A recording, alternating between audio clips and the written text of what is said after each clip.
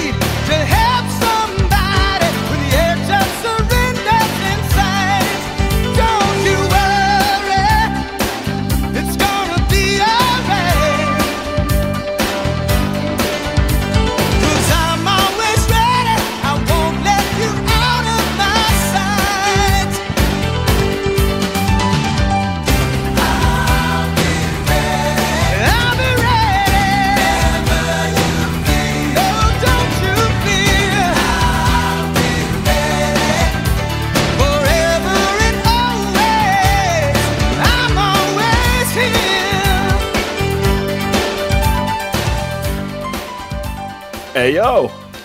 Hello, I'm a lady. That placement of your head on today's background graphic is quite interesting, isn't it? I've got a real pair there. You have, haven't you? Hey, a real pair. Sean's having a good old look over your shoulder as well. He will do. Hey. Good old Michael. He had a great time, didn't he? But we'll get to that, mate. We'll get to that. It was so bad. I bitterly regret putting that forward. Well, yes. I mean, I think this is going to be quite an interesting episode of Chain Wrestling, considering we're supposed to be a wrestling podcast, and we're not actually going to talk any wrestling, I don't think. Well, I mean, we can mention this weekend's news, I suppose. I mean, it's been the biggest news in the wrestling world. Vince McMahon stepping down from the company at 77 years old or whatever. And he's I thought you meant old Claudio winning the Ring of Honor title. Sorry. Oh, that's huge news. Yeah, I believe Jonathan Gresham has quit on AEW as well because of that. Oh dear me. Never mind. Brilliant. Well, I've never seen the guy wrestle. I've might have seen one or two matches, but nothing major. There's no skin off my nose, really. How did we start by mentioning Vince McMahon quitting wrestling, the biggest news in wrestling in 40 years, to going on about, I don't really like Jonathan Gresham, he's a bit shit. Just how we work, mate. It is. Just how we work, isn't it? You know, it's everyone else will be covering this supposed big news. We'll cover the real stories, the ones that matter. I am getting a lot of love for my for my eyes today. For your eyes, yeah. This has worked out really well. This was totally unplanned as well, but I can't help staring at my own jubblies. Your own jubblies, as cannot Shawn. It also looks like Shawn's lipstick matches your jumper, matches your dress. Sorry, it looks like Shawn's got a similar same red. Me and Shawn may have been doing a bit of canoodling. What? And he kissed you that hard? The colouring from your dress rubbed off on him. Well, I wouldn't say these lips. Oh my God! And on that note. I think he's cute. He's so sexy. He's got the look. This rising girl's wild. Got the moves that really move me. He sends chills up and down my spine. Just my sexy boy. He's not your boy toy. He's just my sexy boy. Good afternoon, good evening, good morning, wherever and whenever you may be listening or indeed watching from. This is Chain Wrestling Live with Mags and Si, SJP World Media Production in conjunction with Radio Techers. I am Si, and with me, as always, is the Pamela Anderson, my Ole Anderson, the Hasselhoff to my Koloff, a podcaster who, after what I've just spent my first evening home from holiday watching, really needs to stop breaking our show rules. because we're a wrestling podcast. Stick to the frickin' rules. The Podfather himself, Lord Mags, how are we doing, sir? Yeah, I'm doing really, really well. A bit of crappy weather today, but you know I will never stick to the rules. If there is a rule that can be bent or broke, I'm going to find a way to bend or break that rule. Because you're such a rebel. Yeah, I know. I can't stop looking. I'm going to have to maybe go full screen because I can't stop. I'm distracted by my own set of jugs. You can't go full screen because then my head just goes massive and it throws that distracts me. I get distracted by my own massive head.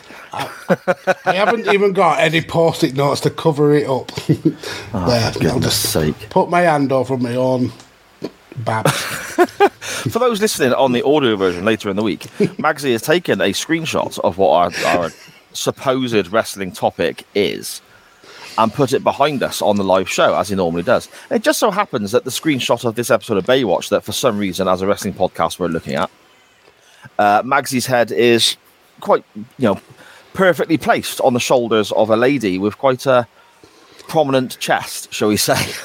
I did not think this graphic through. I bet you thought it through a lot. I bet this is intentional. Yeah, just moved the graphic over ever so slightly to make it fit. I wonder what I would look like if is what was going through your mind when you were making this graphic. Oh, me now. Oh, no, I'm too far over, look. My boobs are on the wonk now. My boobs are on the wonk. Both my boobs are going the wrong way. That's age, that. That's age for you. That's age. Oh, dear me. Magsy, should we dive on into the chat, mate, and see who has joined us in these early moments? And then ultimately, who has left us because we just talked bollocks for the last 5 minutes? Exactly. So, straight in, Connor, it's Monday, and you know what that means. Hello, Connor, how are you? Sharon, he's taking your gimmick. He keeps nipping in 2 minutes earlier just to steal your gimmick, Sharon. Have a word with him. As much as we love you, Connor, I'm afraid it will always be the wife's gimmick. Doesn't matter who tries to get on top of it, it's always going to be the wife's gimmick. She was the first, and she will be the one that continues. Dan Griffin saying, like Fleetwood Mac, you will never break the chain wrestling family. And also, this is where we go. Now, cracking set of busters. Come, Lord Mag's lovely pair of eyes. It's Mags's big personality titties that drew us in. What a lovely blouse. And HBK hasn't stared at anyone that lovingly since he last saw Vince. I'll tell you what, that's a really good point. I mean, everyone's talking about how exciting it is Triple H is now in charge of creative. Mm-hmm. Everyone's talking about how Stephanie McMahon and this Nick Khan, is that his name? Fella, is in charge as like co-CEOs, and Vince has stepped down for all these different reasons and so on. Nobody has given a single thought to Shawn Michaels' feelings in all of this. He must be heartbroken. No one gave a single thought for Brock Lesnar's feelings until he walked out and then came back 10 minutes later. Yeah, perhaps he just needed a ciggy or something. Yeah. Does you reckon Brock smokes? Yeah, I think so. I reckon Brock smokes. I reckon Brock likes some really girly flavour vape juice, like a proper like peach or strawberry or something like that. He smokes Park Drive. He smokes what? Park Drive, like the really expensive snotty cigarettes. Oh, okay. I've never heard of them. Shows how expensive they are. Yeah, they're not B&H. No. B&H, you're having a laugh, aren't you? I couldn't afford B&H when I was smoking. Bloody hell. I mean, if I was feeling, yeah, you could do. If I was feeling flesh, mate, I used to smoke Marlboro Gold. Lambert and Butler normally. Wow, classy. With tape around the filter to fill all the holes in. No, because there were no holes on that. You only if you bought the lights. Okay, I mean, I don't smoke, so. Well, I don't either, not anymore. But oh dear me, Magsy, how's your week been, bud? Yeah, not too bad. Some nice weather, some not so nice weather. But yeah, how's your week been? Especially how's your last few days been? Yeah, well, really good, mate, really good. For those who don't know, on Friday morning, we went off to, me, my wife, and my two youngest, went off to, I like peach and strawberry. My wife's just written in the chat for my vapes. I'll tell you what, I tried them. The strawberry's she nice. She mugged you right off there. Like, I bet he's got some girly flavour. And then you like the girliest of the flavours. What's this? Banana, mine is, okay? That's not girly. Banana is a man's fruit. Okay. Mugged off. Mugged right off. I'm not too fond of the strawberry. You know this, Sharon. You ended up my one last night, didn't you? So there we go. Yes, went away Friday morning. Came back today. Had a lovely weekend away in Treco Bay. I love that place. It's fantastic. You know, we're really fortunate in that we know somebody who can sort of get us a place to stay there slightly cheaper than it would be otherwise, which is always a hell.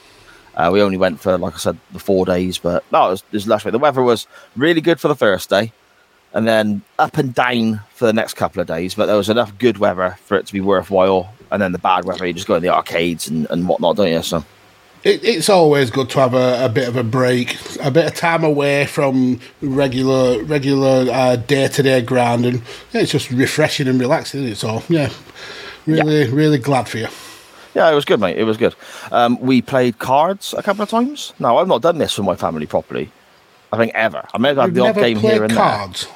Well, no, I've played cards, but not since the kids are a bit older, and they all sit around playing this, the card game and so on. And it's something they used to do once in a blue moon. My wife and the kids would play cards whilst I was sat slightly further back editing or doing something else, you see. So I joined in on holiday thinking, let's have a go. And that's teach me how to play the game, first of all, which apparently, according to them, was an incredibly frustrating experience. Yeah, I can sense that. For some reason, I can sense teaching you the most basic card game would be annoying. I imagine Sharon will pop up in the chat and explain a couple of bits and bobs about my What card game were you playing? What card game was it? Crazy Eights, I think it's called. I don't know that one. That might be called a different name by other people. I mean, for example... Bad normal people. Well, yeah, maybe. I mean, for example, because of the kids, it seems that my family call clubs the curlies as opposed to clubs, because that's what the kids called them. I just called them clubs and got told off. So... But yeah, I imagine it's under a different name for other people, potentially, but... Yeah, crazy. I enjoyed it, mate. It was almost. Dan Griffin in the chat, Sire's almost mastered Snap. Yeah, maybe. I'll tell you what, I'm not very good at that, to be fair. I don't react quick enough. That's from the years of drink. It was quite an intense game, to be fair. Snapping it. You put like proper with the cards down, you got to be, you're trying to have a slow look at yours before you put it down and shit it, and then you got to react quickly before anyone else does, and then sometimes your hand gets slapped where other people are snapping at the same time as you. That's an intense game, mate. It is, but it's fun, especially when you win. I like it a bit more slow, a bit more, casual. Not solitaire or patience. See, I don't know how to play patience, but I played solitaire on the computer. It's when you win, game. When they win, is it? Yeah. Oh, I didn't know that. I thought it was a different game. No, it's the same. I like it when you win. The cards go all over the place. It's sad when that doesn't happen in real life, though. Yeah, it is a shame. But yeah, as we were playing cards this weekend, basically, I've never laughed so much in such a long time. Just my kids were cracking me up so much, and just so much was going on that was just genuinely funny. The funniest, and I apologise in advance if this offends anybody because it is not intentional, but at the same time, fucking stop being such a snowflake, I guess. But it turns out that my middle daughter we put together a playlist on Spotify with lots of different music, and we all picked a certain number of songs each, chucked it together, put it on shuffle, so it just plays in the background. And a Shakin' Stevens song came on. I know this story already. It turns out that my daughter, well, basically she proclaimed that she was surprised that the guy could sing and so on. We spoke a little bit further on. And could he sing? Hey, we'll have no shaky slander. Thank you very much.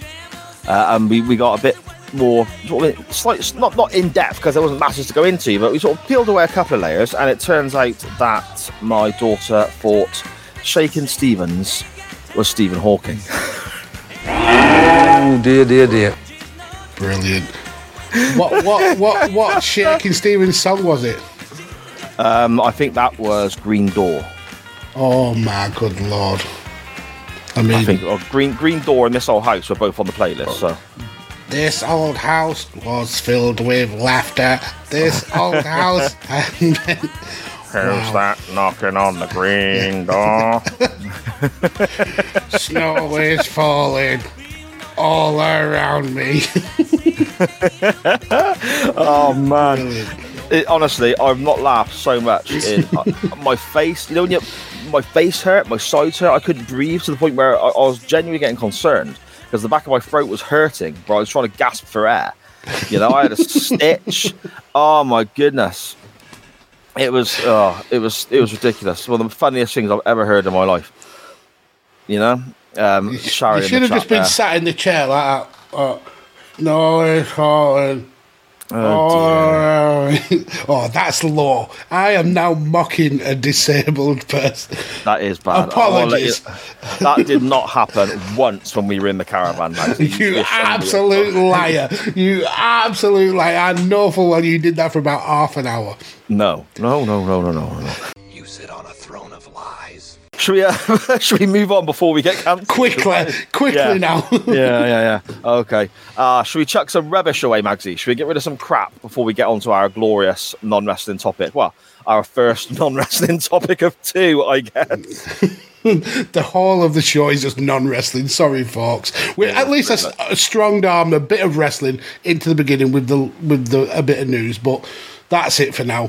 So we didn't even cover the news. We kind of deviated from there and started talking about your boobs. Yeah, we did. Anyway, let's go with some Hall of Lame.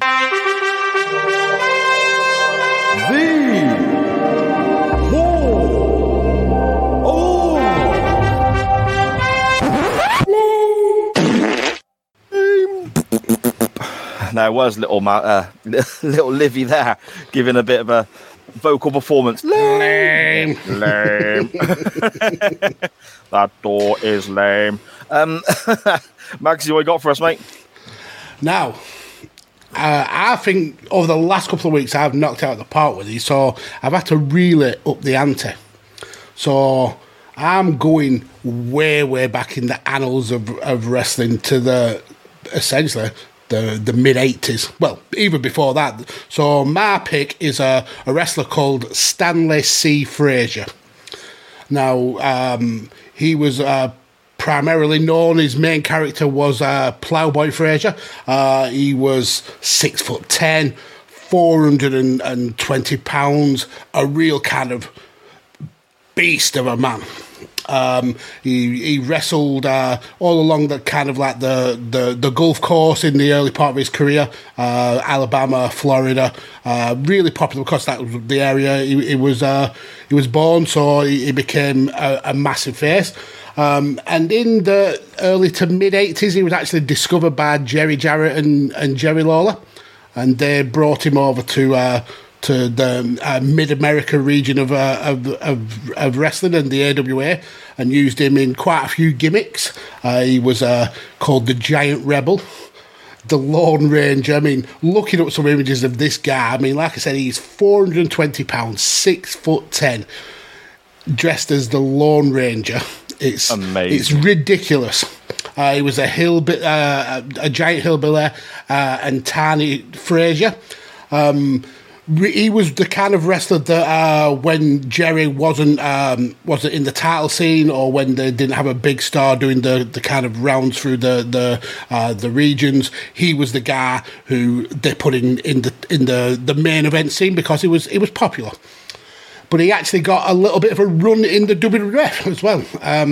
He was brought into the WWF about 1985 to be part of a stable called the Hillbillies. He was actually brought in as Uncle Elmer. The stable had Hillbilly Jim in it, and then Cousin Junior and Cousin Luke. And we all know the Hillbillies gimmick. They were country bumpkins. They do square dances in the ring. Elmer's specific gimmick was he would have a massive kind of KFC style bucket, but it had on it Uncle Elmer's fried pig parts. Their main feud during this like 18-month run was with Roddy Piper and Cowboy Bob Orton.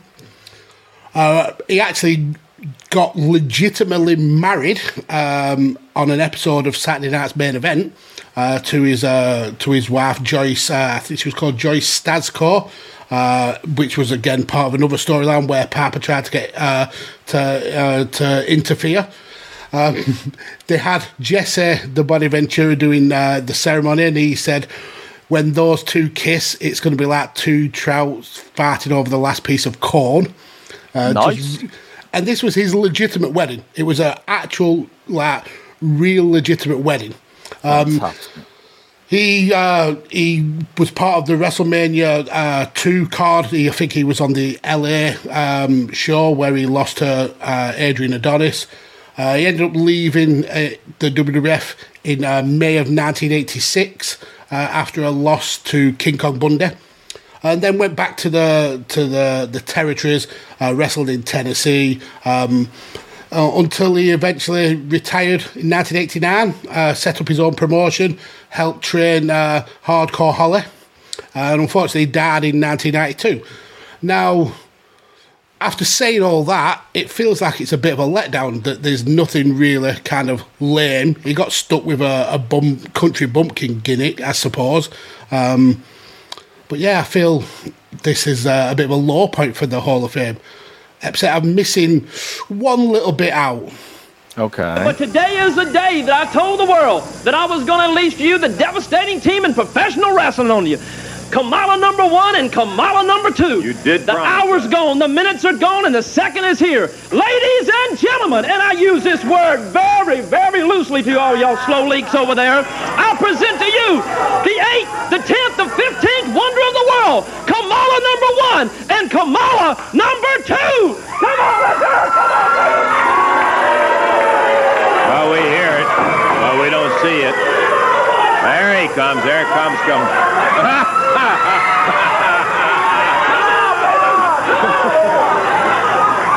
Wow, boy. Wow.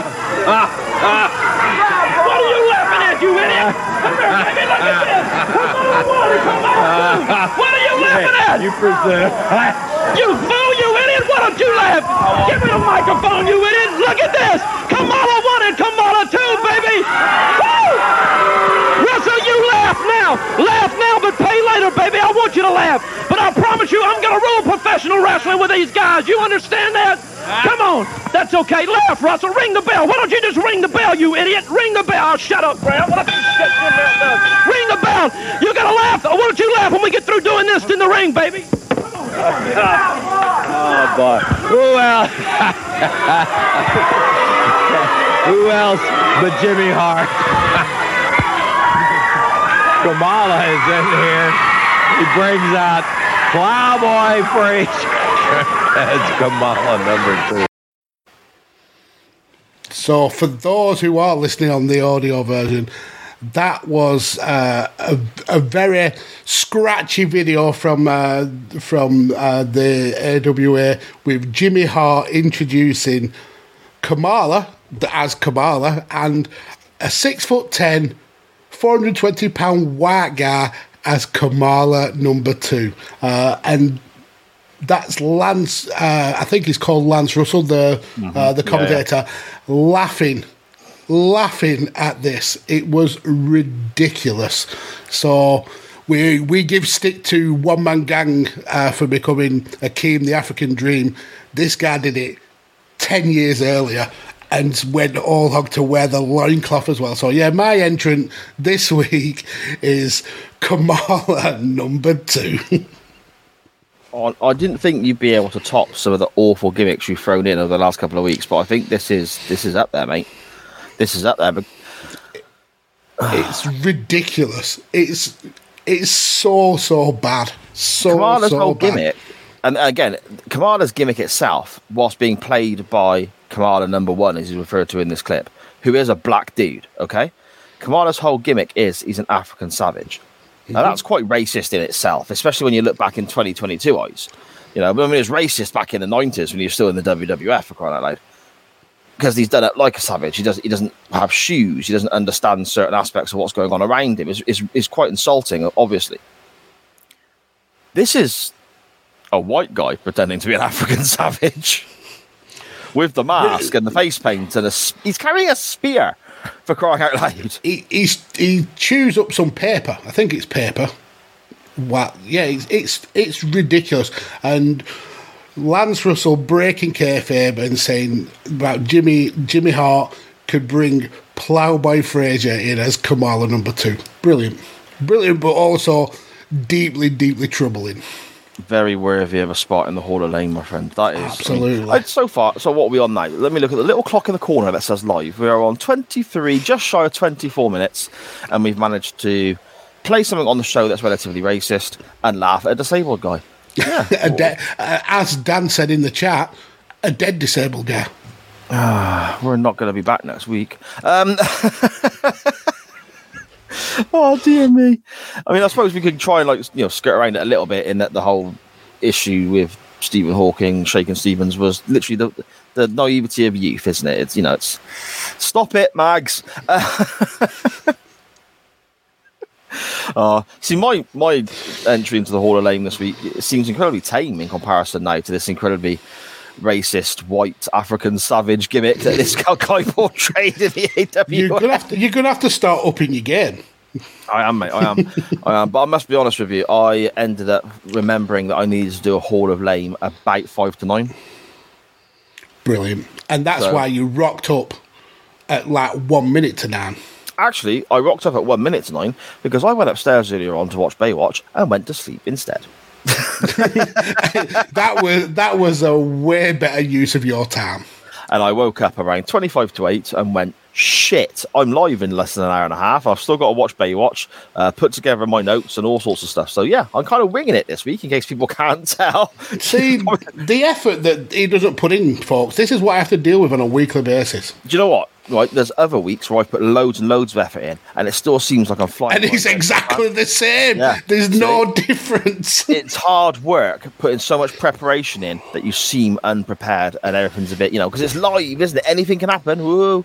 And this week, anything could literally happen because I got no idea where we're going from each segment to segment now. But anyway, the Hall of Fame from me this week. Last week, I surprised a few people by throwing in the name Lex Luger, one of my, I wouldn't say favourite wrestlers of all time, but someone I got a bit of a soft spot for. Good memories from the NWA, Jim Cocker Promotions, and then WCW later on, and so on.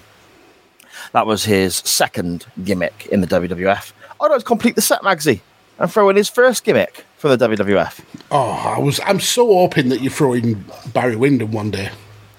Never, ever, ever going to happen. Unless I lose some crazy bet or something, I am never going to lower myself and upset myself to, I had a friend's suggestion on Facebook the other day, actually. It says people you may know. It's like you got on Facebook, a sort of networks all over the place, isn't it? So if you've got, say there's a group of, 10 people and you're friends with 4 of them already, it'll suggest the others as people you know, right?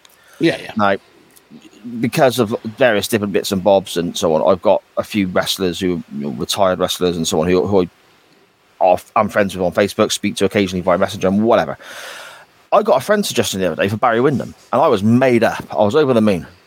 I was not convinced it's actually him, though. Send the friend the acceptance out and see. Oh, that's what I say friend request. Barry Windham didn't request me as a friend because that would have been a 100% click yes. I don't give a shit if you're fake. I am screenshotting that. Then Barry says, "I am a prince from Nigeria. Yeah. I just need Fav." If you send me a check for all the money you have, I will send you a signed NWA title belt. I'm your own. You would. You'd send it. You'd say PayPal. I'd fall into that trap, mate. I'd fall into that trap. No PayPal, please, Mr. Powell. I just want your bank details, and I'll sort it out my end. Sweet. Cheers, Bazza. I'll see the belt soon. Anyway, my entry into the Hall of Fame this week is the narcissist, Lex Luger, and how it just didn't work. And there's a few people you can point the finger on about this. This was promoted quite heavily going into Royal Rumble 1993, that the narcissist was arriving. They had potentially, again, very tongue-in-cheek, very, very camp and daft and ridiculous and over the top, the unveiling of the narcissist. It wasn't a good moment back then. You look at it back now, it's just pure comedy. But you still got to think it's a pay-per-view when they only had 5, because that year King of the Ring ran for the first time as a pay-per-view. So they had 5 pay-per-views, and they dedicated a good 10-minute segment or so to this. And Bobby Heenan was promoting it. Heenan, fantastic, isn't he? Let's be honest. This build. He wanted to shag Lex. It was that. Yeah, he was turned on for him. when that curtain came back down and he was trapped on the other side of it, I did fear for Lex's safety. I'm not going to lie. But we had the unveiling of Narcissist, and it was what it was. It was kind of, apparently it was Luger very much playing a role very similar to himself, because he does love, well, back then he did love himself quite a bit. And to be fair, he did look incredible. Let's be honest. The guy looked amazing. However, if it didn't get off to the greatest start, it did kind of just go downhill from there, because Luger then didn't have Heenan at ringside or cutting all of his promos for him or anything like that. Yes, Heenan was on commentary quite often, but not always. Luger would then go on a run of beating pretty much everybody with a running forearm, because he had a metal plate in his arm, which is quite a clever little gimmick they had. They were writing in his motorcycle accident that happened in real life and so on. Pinning people with his little finger on their chest, I thought was quite a nice touch as well. And then he entered into a feud with Mr. Perfect, had a match at WrestleMania 9, which he won, which is, to me, is probably the worst WrestleMania of all time. And it's up there. Yeah, and there are no saving graces. There are no good moments in this WrestleMania. So you can imagine a Lex Luger match is pretty much going to be is rating very low for me. Even Mr. Perfect couldn't save this. But that's kind of where it all ended. Nothing ever came from this gimmick, because obviously, a couple of months later, we had the whole, body slamming Yokozuna thing and so on. But all this hype, this huge unveiling, and pay-per-view time, is expensive time, let's be honest. That whole segment at the start, it just came off the rails so quickly, but not even in a dramatic way. It wasn't even a case of, oh, this is terrible, it's not working. I can remember 1993 as a kid. I was 12, 13 maybe. And I just didn't care. And everyone I've spoken to just didn't care. Mm-hmm. It was that moment of you've got Lex Luger, ex-world champion, a well-known name in professional wrestling. You can let him be the total package. You can let him come in and just see what the fans make of him. They boo him, they cheer him. You can run with it, whatever. But in true McMahon style, got to repackage the total package, I guess, into this gimmick.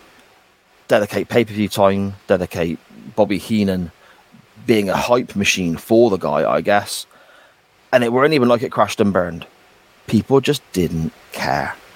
And to me, that is very, very lame. So that's my entry into this week's Hall of Lame, Magsy. The Narcissist, Lex Luger. Well, you pulled a very decent pick right out of your arse there, with about 5 minutes to go. To be fair, I was thinking about it last week anyway, because when we put Luger in already, I was thinking I could just complete the set. So it was kind of in the back of our mind last week, but yeah. Yeah, I just think Luger, his WWF runs, they were just snake bitten. Absolutely snake bitten. He looked like everything that a wrestling world champion of the late 80s, early 90s should be. Chiseled out of granite, long blonde hair, but he didn't have that it factor that you needed to be to get over with the fans. And maybe it was a case of the wrong fans. He spent a lot of his time on the other side of the territories, so they were maybe the fans were never going to really accept him up north. But yeah, it's just it never worked for him, unfortunately. And then being saddled with this gimmick. I mean, we've absolutely ripped the piss out of it on the 90s pay-per-view reviews with James, Dan, and with Rob. It's ridiculous, and I think Scottish Danny said it in the chat there. Yeah, Heenan was a saving grace, and even Heenan couldn't polish this turd, unfortunately. Yeah, great pick. And Luger going in twice already. Jesus wept. I know, back-to-back weeks as well, mate. Back-to-back weeks, but it ain't gonna be. It ain't gonna be a situation where Wyndham goes in, mate. No chance. No. I mean, I do have an entrant as well, so I could absolutely put him in. Should we start doing the Badlands gimmick and veto? No, we shall not. Is there anything else in the chat we need to check in on, mate, before we get on with our non-wrestling topic this week? Yeah, I'm feeling incredibly objectified, because now we've got more in the chat saying that he can't stop staring at me tits. Yeah, come on, guys. This is what's wrong with wrestling today. Stop objectifying us women. We are people too. He's not just a piece of meat. He's not just a chest. Yeah. Don't ogle me. How dare you ogle me? We've got Dan Griffin saying, what in the Kentucky Fried Cousin fucking shit is this? It was that. That's exactly what Uncle Elmer's gimmick, Ploughboy Frazier's gimmick was, until he became the albino Kamala. Albino Kamala. We've got Scottish Danny saying Jimmy Hart does not age. And that's the best part of that whole little package. If you go on YouTube and search Kamala 2, the video is actually about 10 minutes long or something like that, and it shows the first match. Some news I actually found out whilst waiting for Simon to turn up to the show is that Kamala and Frazier actually fell out, because Frazier, being from the South, from the 60s, was a little bit on the old racist side. So he was apparently incredibly hard to work with. Andre the Giant was meant to be not a massive fan of his. He rubbed a lot of people up the wrong way. So, yeah, he deserves that Hall of Lame entrant. We've got... Five Nerds Go, Matt saying, it's all right, I'm making you a lovely video so you'll be safe for a while. 5 minutes later, I wouldn't check your notifications. So, dear. Luckily I haven't been checking, man, so that's fine. Scottish Danny agreeing that Heenan was the saving grace of this gimmick. And then Dan, Lex Luger can't even down a pint of milk, the useless fuck. Exactly. Everything he touched in WWF just went down like a fighting church. The WBF, the narcissist, the all-American hero. Yeah, it all just was a fighting church. Yeah. The tag team with the Bulldogs, does that have any good moments? I mean, yeah, the Bulldog was in it. Okay. Fair enough. I mean, that gimmick-wise, I suppose that's kind of a good idea, isn't it? Someone like the Bulldog, whose whole gimmick is being very patriotic, and then Luger, who they've turned into this guy, got nothing to do with either of them at the time. Chuck her in the tag team. In theory, that's a good idea, I think. Yeah, I mean, yeah. The whole kind of like Brit stuff, yeah, it makes sense. I think that it was just too little too late for Lex Luger. And he was never going to be accepted in the WWF, and that's why his big successes came in the NWA and the WCW. Yeah. Yeah, fair enough, mate. Fair enough. Shall we jump to Twitter then and have a little look at our non-wrestling topic this week? Just before we get to that, Rob, hello, sir. He's just put in a comment, West Texas Rednecks for the Hall of Lame. Now, that is actually very, very coincidental, because I was debating between two picks for this week's Hall of Lame. Obviously, Kamala 2 had to win because it's just ridiculous, but I was going to put Master P and the No Limit Soldiers into the Hall of Lame, so maybe we'll talk West Texas Rednecks next week. Maybe. I mean, the Rap is Crap song's good, though. It is, yeah. But the reasoning behind it is ridiculous, because it was trying to get on that mainstream bandwagon and paying out a shitload of money for people who didn't give a toss about the wrestling business. Yeah. And to be fair, by that kind of stage, most WCW fans didn't give a toss about the wrestling business either. Yeah, almost WCW wrestlers. Yeah. NWT time. Oh! No wrestling talk here. It's the non-wrestling topic. Lovely. Nice. Lovely. Nice. Ooh, lovely. Lovely. Our non-wrestling topic this week we wanted to look at great movie soundtracks or great musical moments in films, anything at all, really, music, movie orientated, I guess.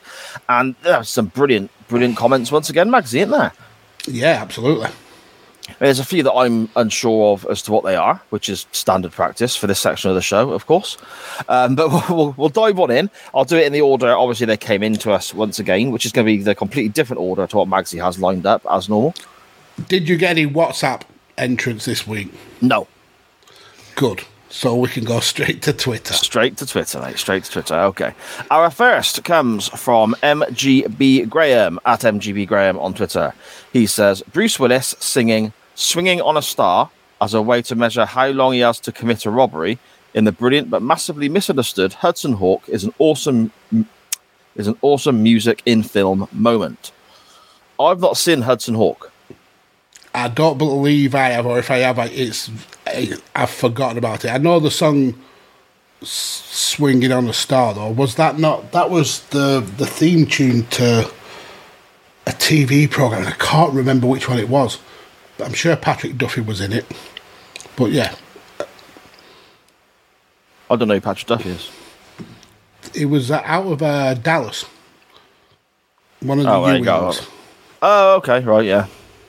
Okay, I've heard of Hudson Hawk, but I've never seen it. Sharon in the chat there, my good lady, saying yes, that film is awesome. So obviously I got to check. I like Bruce Willis as well because Die Hard. So yeah. Next up from Good Cop Bad Cop Wrestling Podcast, quite potentially Graham again. He says incredibly Graham again. Yes, he says here, Chariots of Fire. Cue SJP words, humming the music, and Magsy pretending to run in slow motion on Monday. How's the music go? Dun, dun, dun, dun. I don't know, I thought I knew it, but I don't. No, that doesn't sound anything. It sounded like Stephen Hawking doing an impression of Chariots of Fire then. Stephen Hawking singing Green Door again or something. It'd be like just someone sat there with an old Casio keyboard pressing one key over and over again, wouldn't it? Oh my God, stop it. Okay, move on. That's worse than me. That's horrific. No, it's not. You pulled a face and sat back in your chair. Nothing I can do can be worse than that. Oh, is it? Dun, dun, dun, dun, dun, dun. Dun, dun, dun, dun, dun. That one. That's the one. Ah, see, just popped in my head there. Scottish Danny, who I know is in the chat, at Scottish Juggalo on Twitter, he says, Freddy versus Jason 2003. Now, it will surprise absolutely nobody. I've not seen this.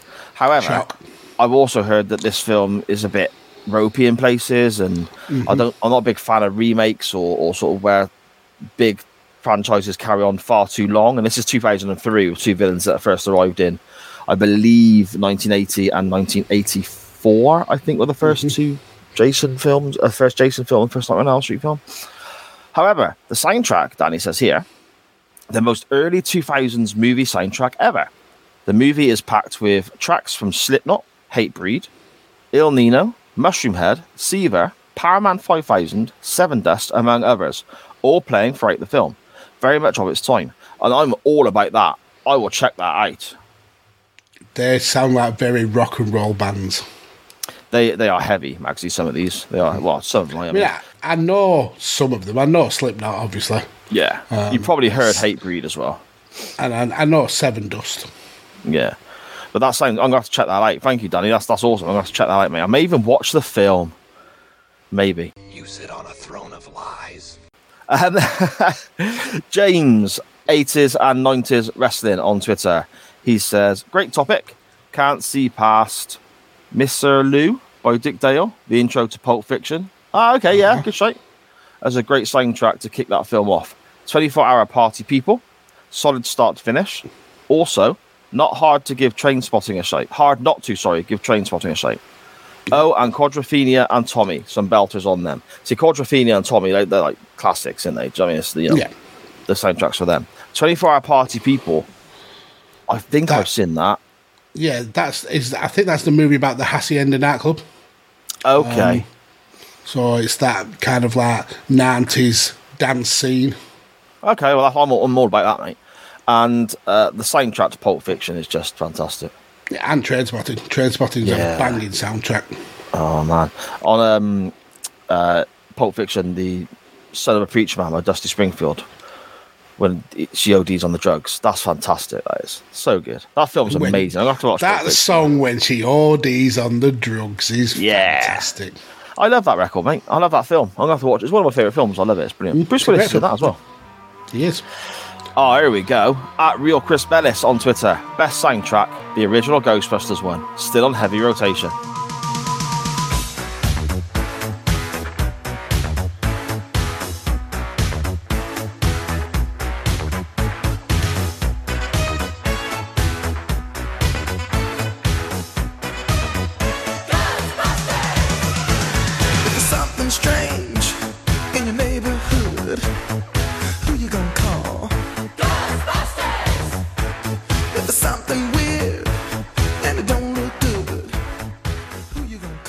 So when you say soundtrack, I can only think of a couple of songs from that film, and the first one is obviously the Ghostbusters theme. Yeah, that's amazing. And then the second one is actually from Ghostbusters 2, and it's when they make the toaster dance by putting the slime in it. Okay. Your love is lifting me higher. And I know the song. Yeah? Okay. Well, jump in at any time, Mags. Don't leave me just to carry on like a knobhead. I was listening to your glorious singing. Well, don't, because I run out of lyrics. I only know the first two fucking lines. Sorry. Chris continues. Film moments. All of the original West Side Story. Masterful. West Side Story I've not seen. That's the two gangs, isn't it? Yeah, it's essentially, what is the film based off? I think it's Romeo and Juliet, but based in in the gang world. But for me, the best is when they did, I think it was a Royal Rumble, and they had all the wrestlers dressed as it. That was amazing. Yeah. That was amazing. Big Show wearing a wig in that was amazing. Yeah. No, I remember that. Yeah, that's good. Individual song, Chris continues. Shocker by the Dudes of Wrath. Perfect. Now, I'm assuming that's from the film Shocker. I would assume so. Chris and Danny covered on Disgusting Awful, which is their horror movie spin-off to One Man's Meat podcast. Now, I've never seen the film Shocker either, but these guys praised it massively on this podcast. So, and I mean, Shocker, I believe, I may be completely wrong. Danny, correct me in the chat or give us as much information as you can in the chat, please, my friend. But I think Shocker was a mid-80s film. So if we're talking mid-80s, yeah, we can go one or two ways. We can go...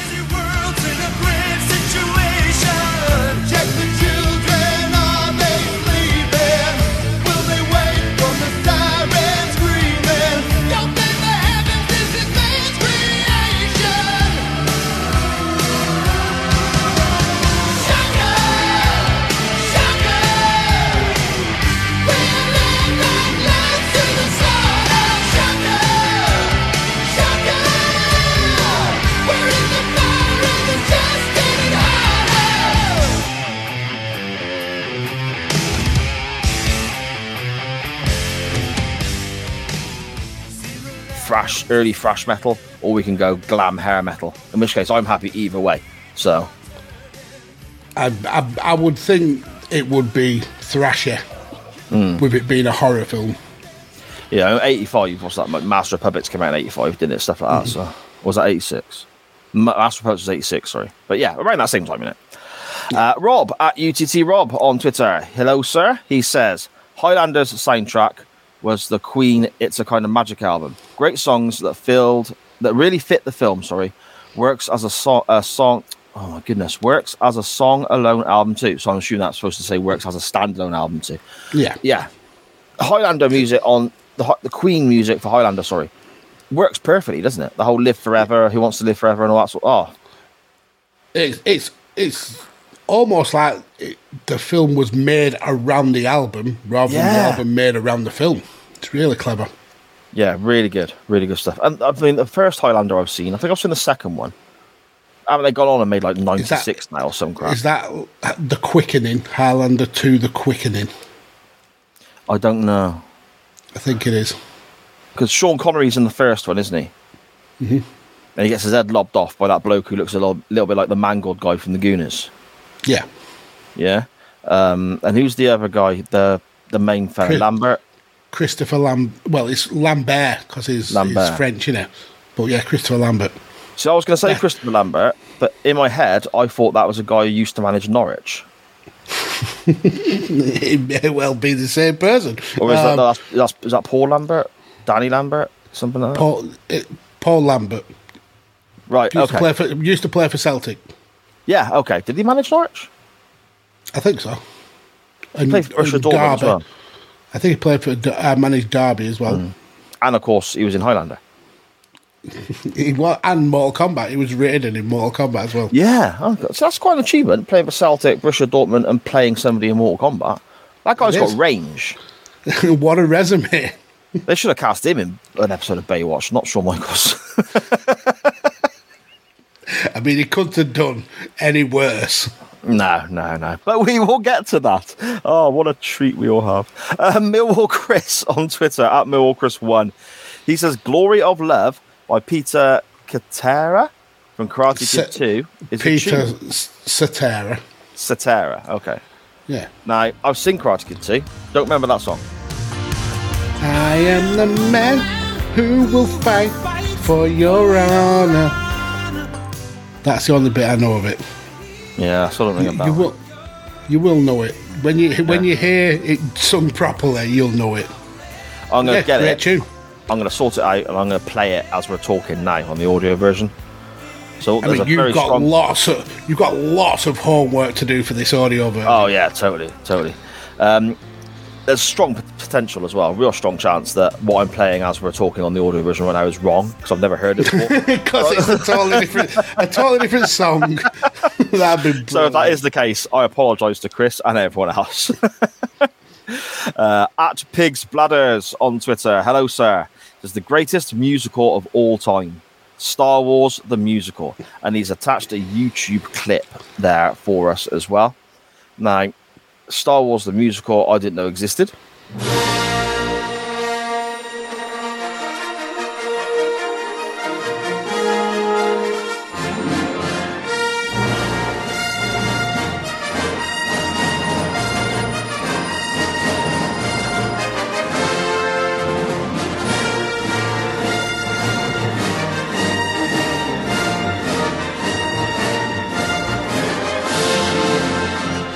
And now you're going to go and watch it. I'm not a big Star Wars fan, mate. No, I'm going to upset loads of people, but I love the original trilogy. I absolutely love it. I didn't mind some of the second trilogy. The third trilogy, I just have no interest in whatsoever. I watched the first trilogy, obviously, when I was a kid, because when Return of the Jedi was the last one, wasn't it? What year was that? 83? I think so. Was it like 77, 79, 83, something like that? Something like that. Yeah. So I watched them when I was, they've been out for a few years, so I was born in 81, and I loved them when I was a kid. Mm-hmm. The new stuff, I don't know whether it's because my younger brother is obsessed with it, and he was at an age where he was like proper obsessive. He was like a teenager when it started coming out, and it was all everywhere, and I just got sick of it. I don't know if that influenced my dislike for it. I don't know.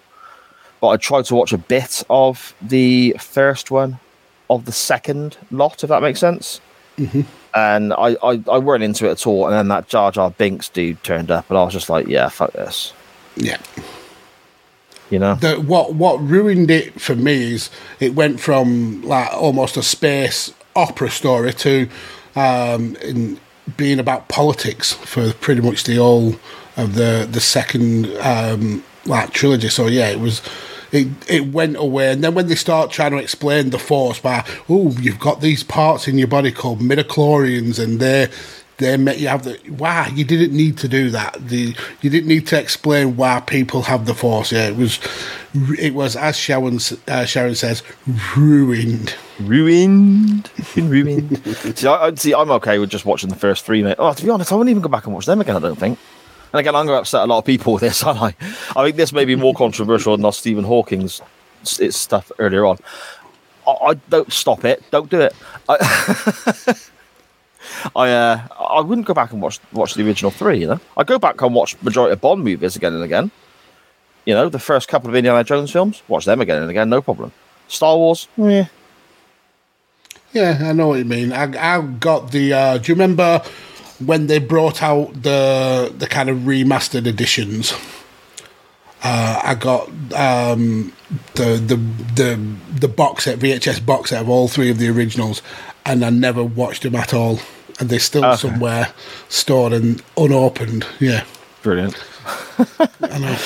Oh man, Cam Griff 92 on Twitter. He says here, Guardians of the Galaxy Volume 1 and 2 soundtracks are quality. Now, Sharon in the chat, you'll have to help me out here. Is one of those the AC/DC sort of best of? You'll have to let me know. He says here, Cam, I'm an absolute sucker for a musical number as well. So anything from Hamilton to La La Land gets my stamp of approval. Don't forget the Pick of Destiny just to stay on my Jack Black train. Pick of Destiny is great. It is. But how do you go with Pick of Destiny over School of Rock? If you're talking Jack Black singing, School of Rock's better than Pick of Destiny. See, I don't know. Is which one's got Dio in it? That's Pick of Destiny, isn't it? Yeah. Yeah, so, well then, Pick of Destiny all day long. If it's got Dio in it, it wins by default. Okay. I don't agree, but... Well, then you're fucking wrong, aren't you? Wrong, wrong, wrong, wrong. Wrong, wrong, wrong, wrong. You're wrong. You're wrong. It's not the first time, it will not be the last. Sharon there in the chat saying, yes, great soundtrack, and Guardians is the best. No, AC/DC is Iron Man. Oh, yeah, of course. See, AC/DC have never done a best of or greatest hits or anything, ever. There's no, you can't get it. But the way around it is to buy the Iron Man soundtrack, because they use AC/DC's music, and it basically is a best of AC/DC, but it's just called Iron Man, the soundtrack. So, yeah, there you go. A little bit of guidance for anyone who wants to get into the wonderful music of AC/DC. Cam's brother, Dan Griffin, at Dan Griffin21 on Twitter. He says, best musicals are Nightmare Before Christmas and The Greatest Showman. Both of those soundtracks are immense. Greatest Showman, a couple of those songs were on the playlist we put together for our holiday on our Spotify shuffle jobby. And yeah, I don't mind a bit of that. And we watched it one Christmas. We always have a Christmas film, Christmas Eve night, or we'll have a film, Christmas Eve night, sit down as a family night. And one year the kids chose Greatest Showman. And I'm not going to lie, as I sat down for it, I'm thinking, fucking hell, bloody musical. I don't want to fucking, you know. But by the end of it, I was thinking, that was quite good.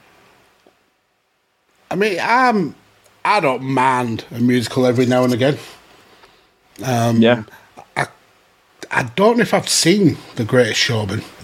Let's check it out, man. It is good. It is good.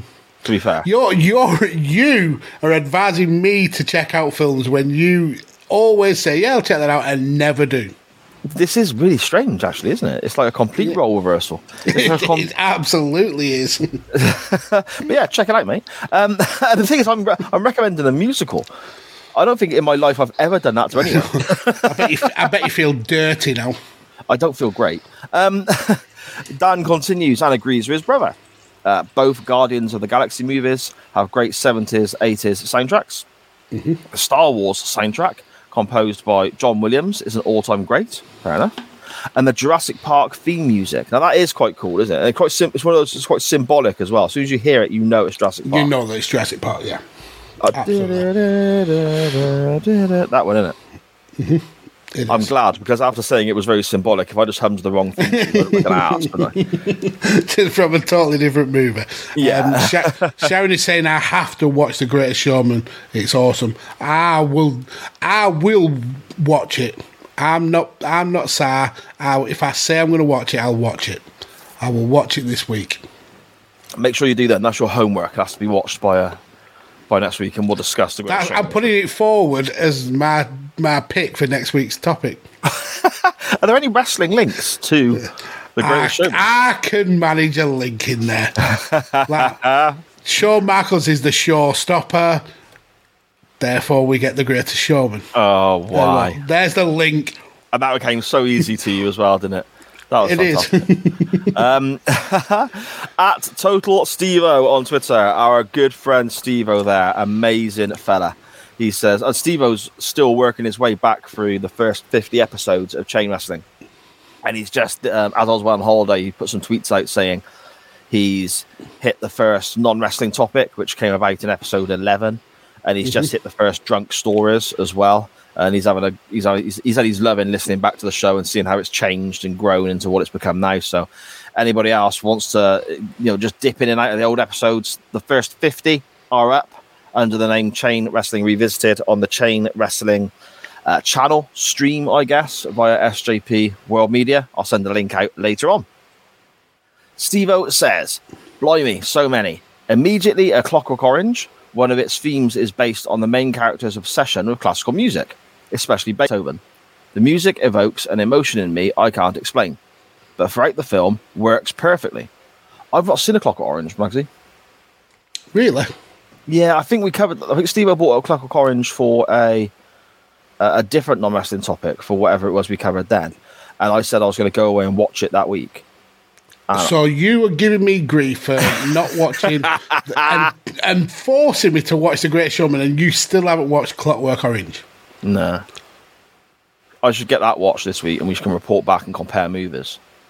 Now you have to link the chain to Clockwork Orange from Baywatch. How can I do that if I've never seen it? I suppose David Hasselhoff is overly tanned. He's a bit orange like Hulk Hogan was. There you go. Look at that. See how easy it comes. Look at that. See how easy it comes. Yeah, I'm not going to do it. Steve-O continues. Very similar to lots of films that rely on music to make scenes better than what they see.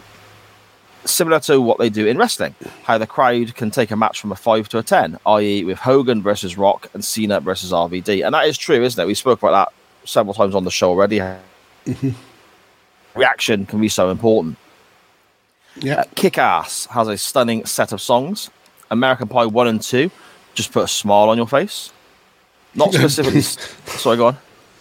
Just because Steve has an affinity with shagging pies.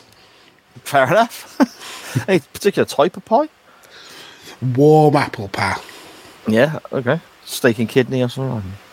Oh, Jesus. Meaty. Oh, you can be as rude as you like with me. Steve-O said, not specifically soundtracks, but you talked a few weeks back about being patriotic, and the overall opinion was how we feel something brings us together, i.e. football tournaments. Well, I mentioned Zulu having a song that's powerful, same with A Bridge Too Far and The Longest Day.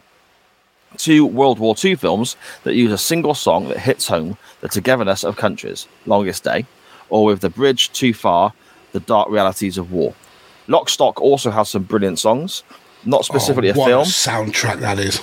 The In-Betweeners series has a perfect soundtrack, he says here. Yeah, Lock, Stock, fantastic, isn't it? Mm-hmm. That I have seen. 1 out of 11. That's not bad going.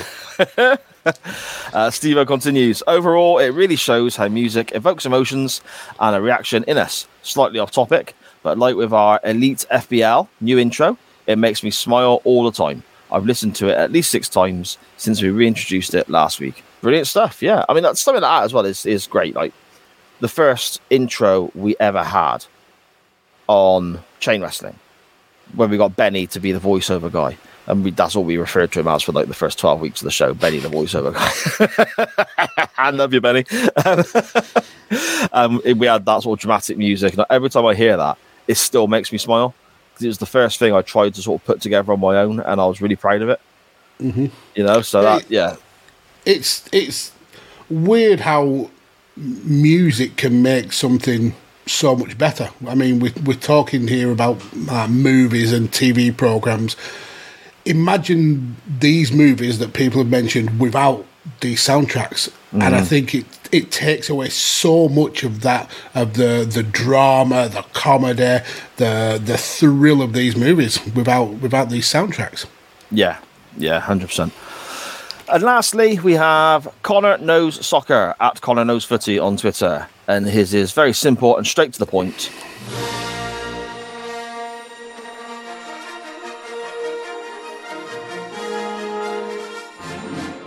Star Wars had the best movie soundtrack, no debate here. I think there is a debate. Incorrect there, Connor. Wrong, wrong, wrong, wrong. Wrong, wrong, wrong, wrong. You're wrong. You're wrong. But I appreciate. It's good. John Williams is an absolute legend, but there's definitely debate. Yeah, I was gonna say I appreciate how passionate he is about his opinion. Oh my God, Scottish Danny, The Exorcist without music is a comedy. Jesus Christ, brilliant, brilliant. Does it really change the mood that much? The music. I remember the times I was laughing when she was saying to Father Karras that his mother sucks dicks in hell. Hilarious, yeah. To be fair, I did chuckle a bit at that. That is a great line. It certainly is. Rob's actually got you a link here. He's put Clockwork Orange to wrestling. Malcolm McDowell was born in Hoff, the home of Tartarus Brewery, sponsor of UTT. Well done, Dan. Well done, Rob. That is fantastic. Well done. And use that code to get yourself 15% off some Tartarus beer. Brilliant stuff. What else we got in the chat, Magsy, before we go to our non-wrestling topic? I don't fucking know anymore. Yeah, I think why even mention wrestling, because it's not wrestling anymore. A lot of love for Freddie versus Jason, even though you did slate it. And you know what? I agree with you. I think that was milking the cash cow of those two franchises. They certainly outstayed the welcome for me. Connor has changed his mind from having no debate. He's now saying Until Dusk Till Dawn is another great soundtrack. That opening track when they're that sort of dark night. Oh, that is cheap.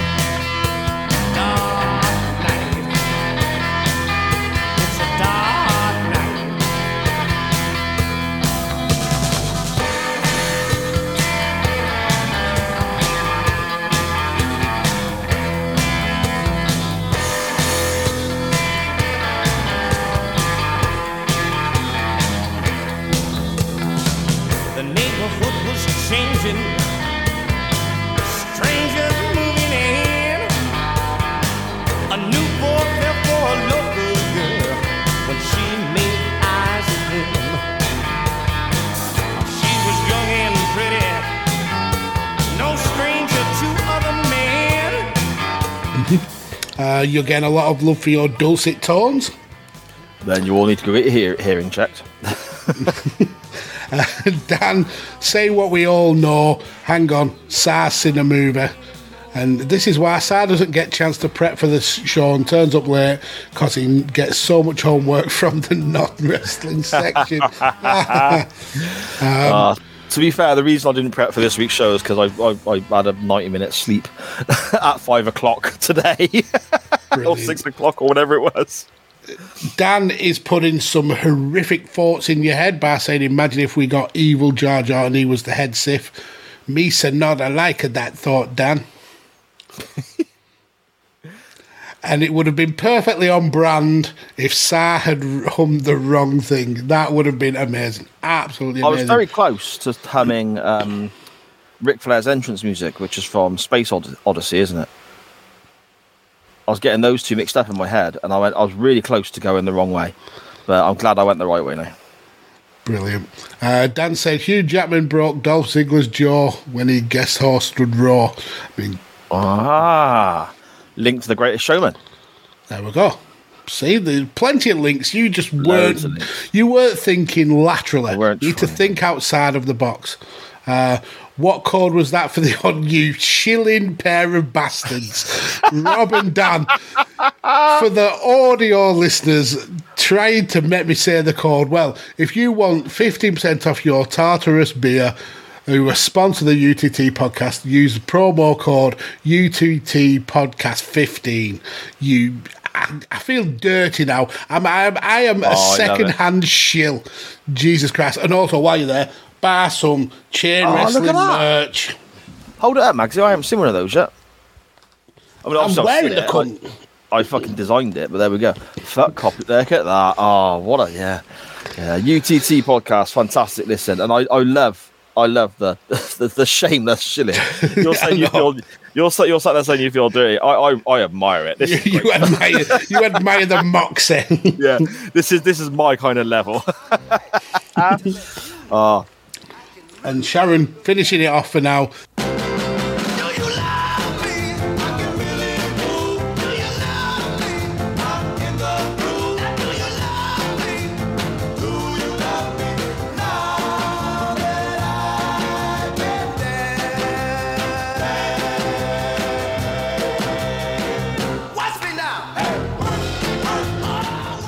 Saying Dirty Dancing wins end off. Do you know, for a middle-aged bloke, Dirty Dancing has got a decent soundtrack, and so has what is the movie called? Pretty Woman. That's got a banging soundtrack as well. Okay, see, Dirty Dancing was one of the ones I was going to chuck in there, to be fair. I'm glad the wife piped up and said this. Yeah, who took your pickle waste. Yeah, not for the first time. I got nothing. What about you, Magsy? I've got a few that haven't been mentioned. I like a lot of the stuff that have been mentioned, but I've got a few soundtracks that I think are absolutely outstanding. There's one for Donnie Darko, a brilliant kind of mid-80s, early 90s soundtrack. You've got In Excess on there, Tears for Fears. You've got some Joy Division, Echo and the Bunnymen, and obviously you've got that massive hit, Mad World, out of it. Then I love the Mission Impossible 2 soundtrack, particularly 2 huge songs off that. You've got Limp Bizkit, Take a Look Around. That was off that soundtrack. And then one of my favourite Metallica songs, I Disappear, was off that film as well. Banging track. And I like a lot of Hans Zimmer soundtracks. He, along with John Williams, is arguably 1A and 1B when it comes to movie compositions. But for me, standout is the soundtrack for Inception. Now, that may be a film that you've seen, sir. It is not. Brilliant. So basically, Inception is all based around like dreams, and the further into your dreams you go, the slower that time is. It's just it's a brilliant film. It's a real man bender, sir. But it's Leonardo DiCaprio's like the main star of it. But yeah, if I would recommend that film heartily. It's such a good film. You saying Leonardo DiCaprio's in it? The name now rings a bell. I think I might have seen an advert or a trailer for it and thought, oh, that looks really good. The one with you probably remember the spinning top that almost falls. No, you don't. Anyway, we're going massively off topic. What's really clever about this this soundtrack is it uses the Edith Piaf song Non Je ne regrette rien. Everyone will know that. Yep. But because it's about time and how time slows down, the song is repeated all the way through the movie, but it's just slowed and slowed and slowed down until it's basically just noise, and it's like almost kind of like booming horns. But when you speed that song back up, it's the original song is just so well in warping that one song to make a brilliant, clever soundtrack. So I definitely recommend that for anyone. The Inception soundtrack. Okay, yeah, same. I look at the movie as well. Anything time travel wise and stuff like that really interests me. So yeah, it's not so much time travel. It's essentially Leonardo DiCaprio's character he's a thief. But he doesn't steal kind of physical things. He steals thoughts and ideas from people by basically breaking into their dreams and tricking them to think that this is real life, so he can take those ideas from them, and then when he wakes up, he's stolen it off them. Yeah, okay. I'll definitely check that out, man. That sounds good. That's your homework. So you've got 2 films to watch this week. How do I fit in 2 films? You fitted in a 90-minute snooze before you even watched the main topic of this show. That is true. That is like the length of a film. Well, some films, isn't it, to be fair? Top Gun soundtrack, Magsy. I like a bit of that. Yeah, it's good. Yeah, cheesy 80s stuff. That's quite good. The Crow as well. This one was suggested by my wife, actually. The Crow, and there's a track from The Crow. On the Crow soundtrack by 9 Inch Nails. That again got played on holiday whilst we were on. I was like, "This is bloody brilliant!" And then a certain part came in. I was like, "Oh, it's The Crow." What's my wife saying there? Sharon in the chat. She's put, shall I write a list of the films that Sire said he's going to look into? What actually should happen, Sharon, is he updates his Excel file with all the information on this show in films that he said he's going to watch and then films he's actually gone on and watched, like a tick list. Yeah, it's easier if Sharon does it, to be fair. We got a couple more there in the chat, Magsy, before we get into our main topic, I guess. Yep, Sharon has said Thor: Love and Thunder has an epic soundtrack. Is that the latest Thor film? I'm so off on my Marvel universe. I haven't watched it in so long. Guns N' Roses all the way. Then Dan said Led Zepp in Thor Ragnarok. So Thor really getting some love with the soundtracks. Then Sharon said, I don't like Zeppelin. Well, I mean, that's time out, tackle that, I think. But I don't hear much when I'm looking at the Mighty Thor. Fair play. Well, see, something we could potentially bring back, because people's opinions may have changed, but the whole topic we had once upon a time of I don't get it. One of the things I put forward as a big rock fan was Led Zeppelin. I don't get it. A couple of tracks were all right, the rest of it, I don't get. I mean, horses for courses, I suppose. If we all like the same thing, it'd be a boring world. It would indeed, mate. It would indeed. And that's why we're watching Baywatch, motherfucker. Yeah. Are we going to play the wrestling jingle, or? I mean, we've got to, because it's the law, but please temper your expectations, because there will be the minimal amount of rumbling in this part. Let's get ready to rumble!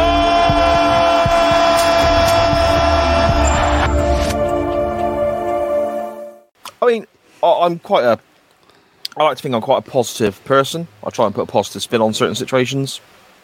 Now, in this scenario, we could look at it as we're getting to watch one of the most beautiful people in the world in a classic television show that was popular all over the world in Shawn Michaels and Baywatch. Naughty, naughty. Not Pammy, obviously. She plays second fiddle to Shawn. I mean, so did Pammy's mum, quite clearly. Oh, dear me.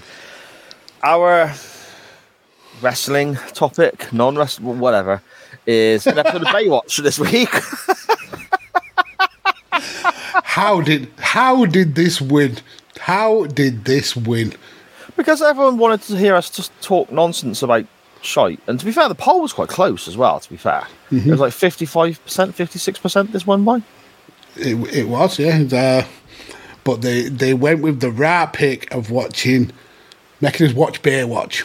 Now, I hope all you who voted watched it as well. They didn't.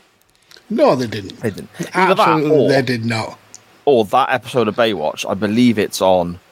You sent a link out with the Daily Motion link, sorry. And I also think somebody else, I'm terribly sorry, I've forgotten who let us know. It may have been James, I'm not sure. But they said that it's available on Amazon Prime as well. Okay. Do you know, I didn't even think to check for Amazon Prime as well. I checked Netflix for it and it wasn't on there. What an idiot! No. We didn't have to watch it like back to front. Yeah, that was annoying. Yeah, it was very much annoying. It was so the whole annoying. thing was flipped, wasn't it? So it was, and it had a German translation as well at the beginning. Did you see that? First of all, the Baywatch theme tune. That's a tune. That is bloody great. That should have been mentioned. That should have been mentioned in the previous topic. Yeah, that's true. Well, no, we're saving it for the main topic, Magsy. Just to link like a segue. Yeah. The Baywatch tune is great. It's just pure 90s cheesy. Oh, it's superb. And then the intro on the Daily Motion link that we watched this episode on. First of all, it's backwards. So the Baywatch word flies across the screen H first, which is always brilliant. And then it comes up again with a German translation, effectively, or what the German title of the show was. Now, I speak a teeny bit of German, hardly anything. But I don't speak it backwards. So when this flew across the screen, I was like, are these people's names? Are these the actors that are in it? What's this? But it was something like Dash, Vimmer, Hair, whatever it was, and it was just like, oh, Vegas was on there. That's because David Hasselhoff is massive in Germany. They absolutely they love the him. guy. Yeah, they love him, yeah. Yeah, oh, dear me. Imagine what would happen if those people had won the war. Man. Wow. We're throwing bombs today. Yeah, poor choice of words there, mate, to be fair, considering the topic I just brought up.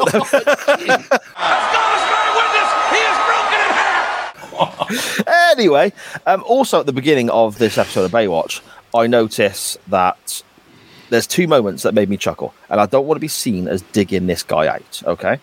But we have, effectively, this is a vehicle for just getting people to sit down on a Saturday afternoon, early evening, and look at some pretty people.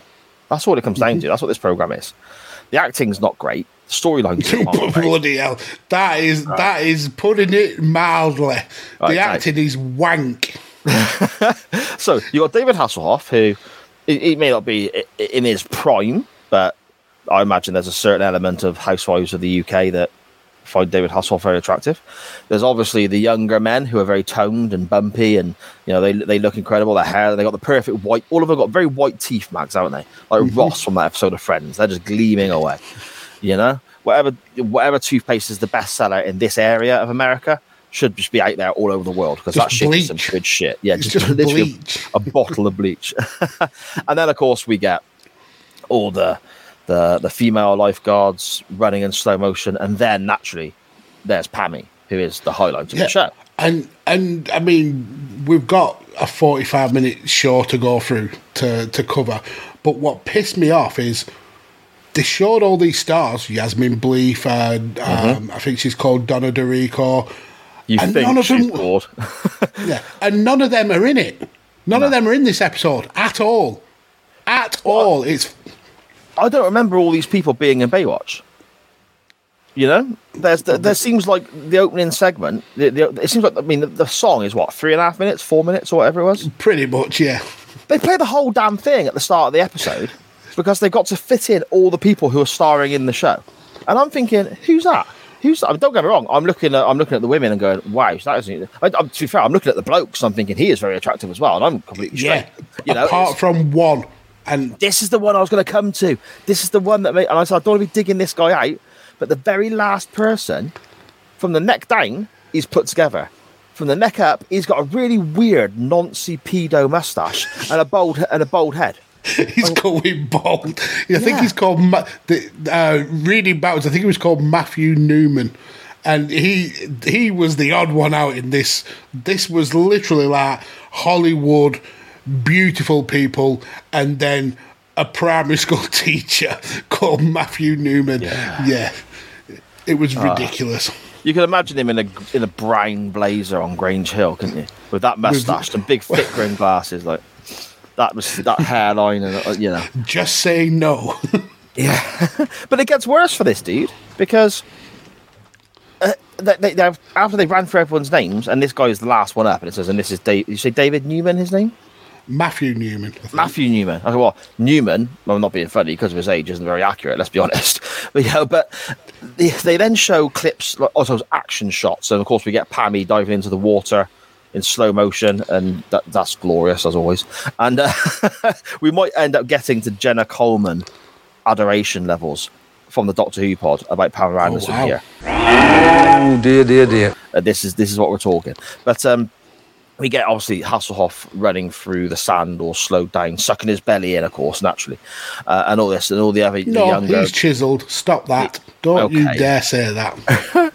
All the people, in slow motion, running through the water and all sorts, and then we cut to our friend Newman, who has got one of those red float jobbies, and for some reason, he can't run.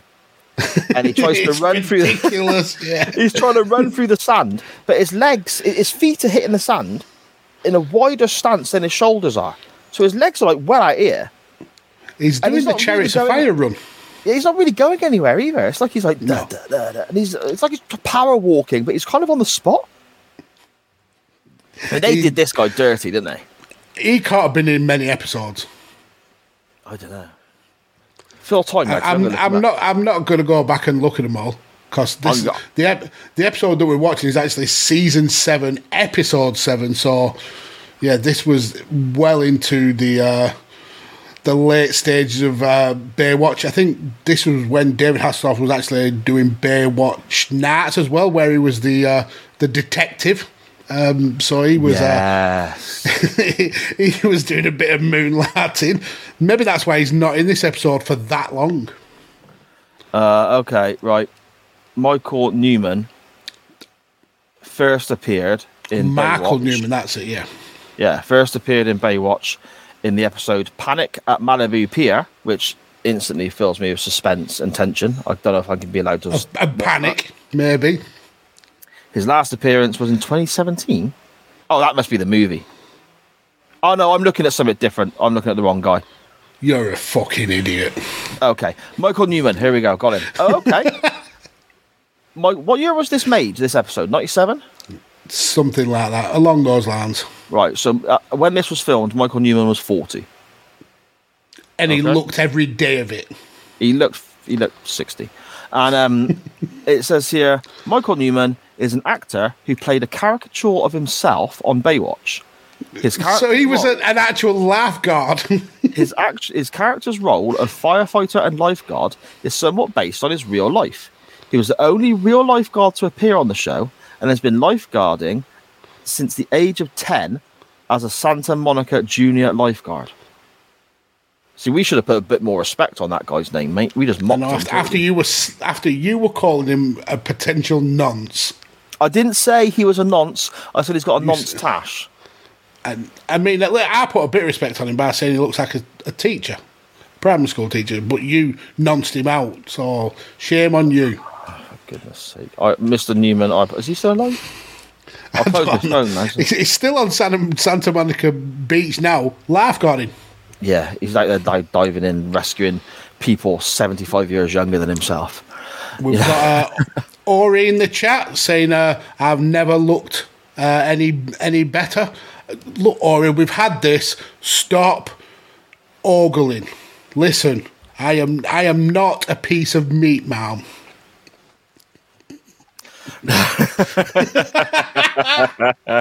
Oh, man. Shall we get into the episode then? Let's do it. Okay. We get straight into the excitement. There's no messing around here, is there? Straight into the action, you know? And this is where I think this episode of Baywatch has the advantage over professional wrestling. We don't get those long standoffs in the ring or the really long musical entrances where it takes the Undertaker 15 minutes to get to the ring where we wait. Oh, no. This is straight into the action, Magsy, because there's some little kids playing on some rocks. And Michael Newman, this was his time to shine. Oh, my God. From an educational standpoint, obviously, as the teacher that you make... Learning them about water safety. Yeah, not from a nonsense standpoint. With his cock out. Oh, my God, right. I feel we need to make some sort of proper disclaimer now. We don't think Michael Newman or anyone else involved in Baywatch is a nonce, and we apologise if anyone thinks that way. Oh, for Christ's sake. I like doing this show. I don't understand why we end up going down these different routes and effectively... I'll go downstairs now. When we finish every live, I go back downstairs and I say to the wife, "How was that?" And she goes, "Yeah, it was good." And I goes, "How close were you to getting cancelled?" And every week she's pretty much going, "Not looking good." But yes, there are these kids playing on the rocks, and then one of them decides to go for a little wander into these caves, and then of course the tide comes in very quickly, and we see.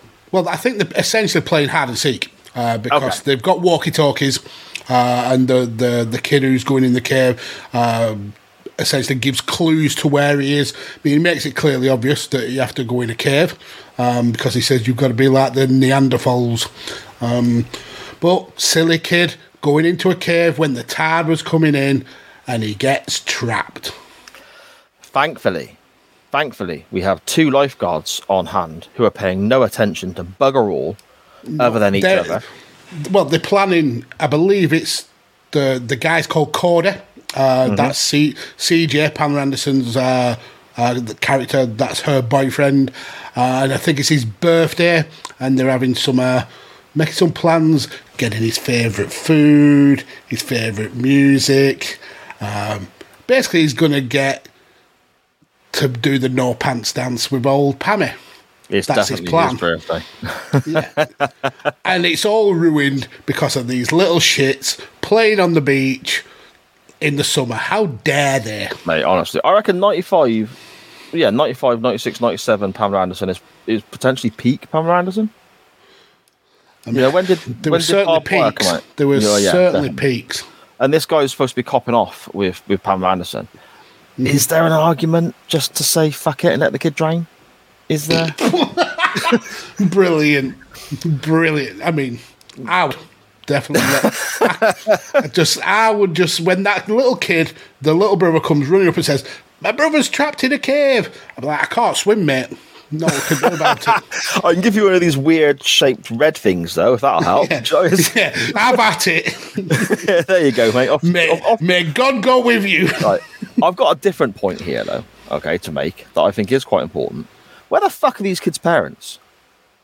That is a very, very good point, because you never see them at all. Ever. Have they gone on holiday on their own? And also, why is there a lifeguard post on the what looks like rocks? It's not even remotely looks like a beach. No. So what are these kids doing over there? Yeah. The Santa Monica sea safety leaves a lot to be desired. Well, because they're spending all their time looking at each other, aren't they? It seems, anyway, from this opening scene, that's the way it seems. You know, I mean, to be honest, if I was working with Pammy, I wouldn't get much work done. I'd just be looking at her all the time, to be fair. I've got to admit it, you know, but there we go. The kids get saved, though, which is, you know... Not by Pammy. No, at all bad. She gives more support. She's wearing Ugg boots as well, which...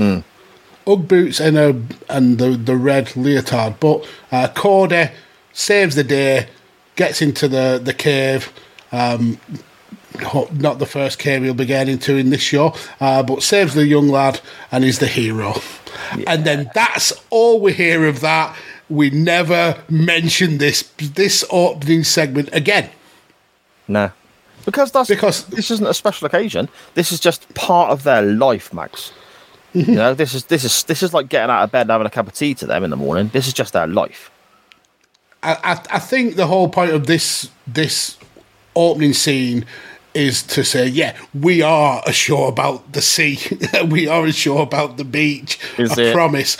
And then we go on to all the other shenanigans. This is the epitome of chain wrestling. We pretend to be a show about wrestling. They pretend to be a show about ocean safety. We're not even pretending this week, mate. And I reckon the whole purpose of this opening scene was literally just to get Pamela Anderson and her chap Cody wearing very little, splashing around a bit in the water and so on. As early as possible, get them on the telly. There you go. Yeah, makes sense. That was where the money was at. We kick off then over in Vegas, I'm assuming. All those flashing lights and so on must be Vegas. It's here... Apparently Vegas. Here is where we see, ironically, I suppose, Vinny from Vegas. I mean, is that not to you the biggest misfire from this TV show? How did they have someone called Vinny in Vegas and not have in that role Vinny fucking Vegas? Yeah, how? Kevin Nash. Yeah. It would. Andy looks harder than Shawn Michaels. Shawn Michaels, his bodyguard, is somebody who's about 1.5 inches taller than him. That's ridiculous. It's insane. Shawn does not look like a bodyguard here at all. No, he doesn't. You know, I'll be honest. At first, I thought Shawn was the bodyguard of the lady. Okay. Because that, to me, because of the way Shawn looks and the way the other guy looks, the guy is it Tony, the guy that he's the bodyguard of? Tony Blanton. Right. He looks tougher than Shawn Michaels. Yeah. So that didn't work for me. So I thought Shawn... He looks like a mafioso type of guy. Yeah. I thought Shawn was the bodyguard for the lady. Nope, but he's not. No, he's not. And he is, like you said, he's not tall enough or big enough. I mean, this is bad because obviously from a wrestling standpoint, we criticise people who say that wrestlers aren't big enough to do certain roles. And here we are saying Shawn Michaels is not big enough or scary enough to work on Baywatch. Oh, dear. It's true, though. He looks tiny compared to the person he's meant to be protecting. Yeah, exactly. And of course, naturally, because it's Shawn Michaels, he's got a lovely waistcoat effort on with no sleeves. So, because that's what everyone wore in 1997, apparently. This effectively sets the scene, because there's a lot of chuff in this episode, isn't there? This episode was like 47 minutes long, and there's a lot of crap. So I think we can strip it back down to as primitive or as strip back a plot as we can get. Effectively, this blonde lady has been this blonde lady down here. Yes, this blonde lady here, who Magsy is modelling the breasts of, is she is Tony's current girlfriend. Tony is a big gambler and a big mobster, and he sees his girlfriend as being lucky. So he's been waiting for her to come down to the table where he can throw some dice and gamble and so on, because this is his lucky charm. He loses a shit ton of money. He then decides she's not lucky anymore. And then we get a cameo by a waitress just randomly come up to the lady who Shawn Michaels has got grips to behind Magsy's little head there. And this lady says, "Oh, you want to be careful, Wind. His last two girlfriends weren't lucky anymore, and they disappeared. We've never saw them again." Dun, dun, like, dun. Oh my word! It's like, okay, well, that's a big old swerve there. I didn't see that one coming. She panics a little bit. She's taken up to the bedroom by Shawn. Not in that way. She's taken up to, well, maybe we know what Shawn was like around this time. Perhaps he did. I don't know. Yeah. I bet he had a great time on that set. I bet he had an awesome time on that set. I bet he fluffed his lines multiple times on purpose. Yeah, totally. I bet he fluffed loads of stuff. Anyway, we oh my god, I'm 41. This is pathetic. The basic gist is then that she decides that she's in danger because of this well-informed waitress who has come to her aid, who given her this information. She decides to make a run for it, but beforehand jumps on pretty much the oldest PC I've seen since the last one I played on and steals a copy disc. Yeah, and this is something else that annoys me, and you'll know exactly what I'm talking about, being a retro gamer. She turns that computer on and it's on instantly. No messing about, no loading up, no waiting for the operating system to come in. It just works perfectly. And basically she finds out that he has been making a lot of money through gambling, and she says, "I wonder if he's told the taxman about this." So we're getting into a taxman storyline.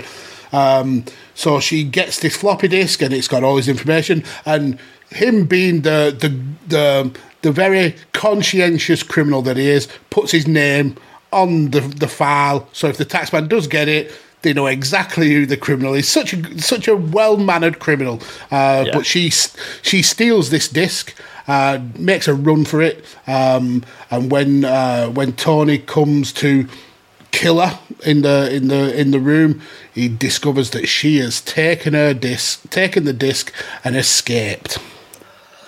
Yeah, the disc that apparently is so important it can get all these gangsters sent down for multiple years.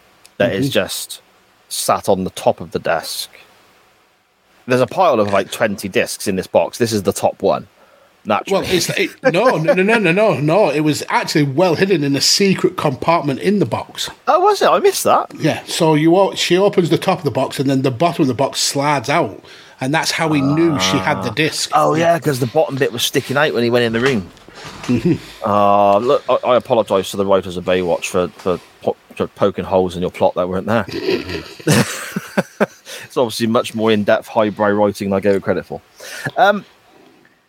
It turns out this is Pamela Anderson's mum. I mean, before we even get there, there's a massive plot hole that pissed me off. For people who know me, I get really aggravated by plot holes, or when I find stuff that it takes me out of movies when I find massive plot holes.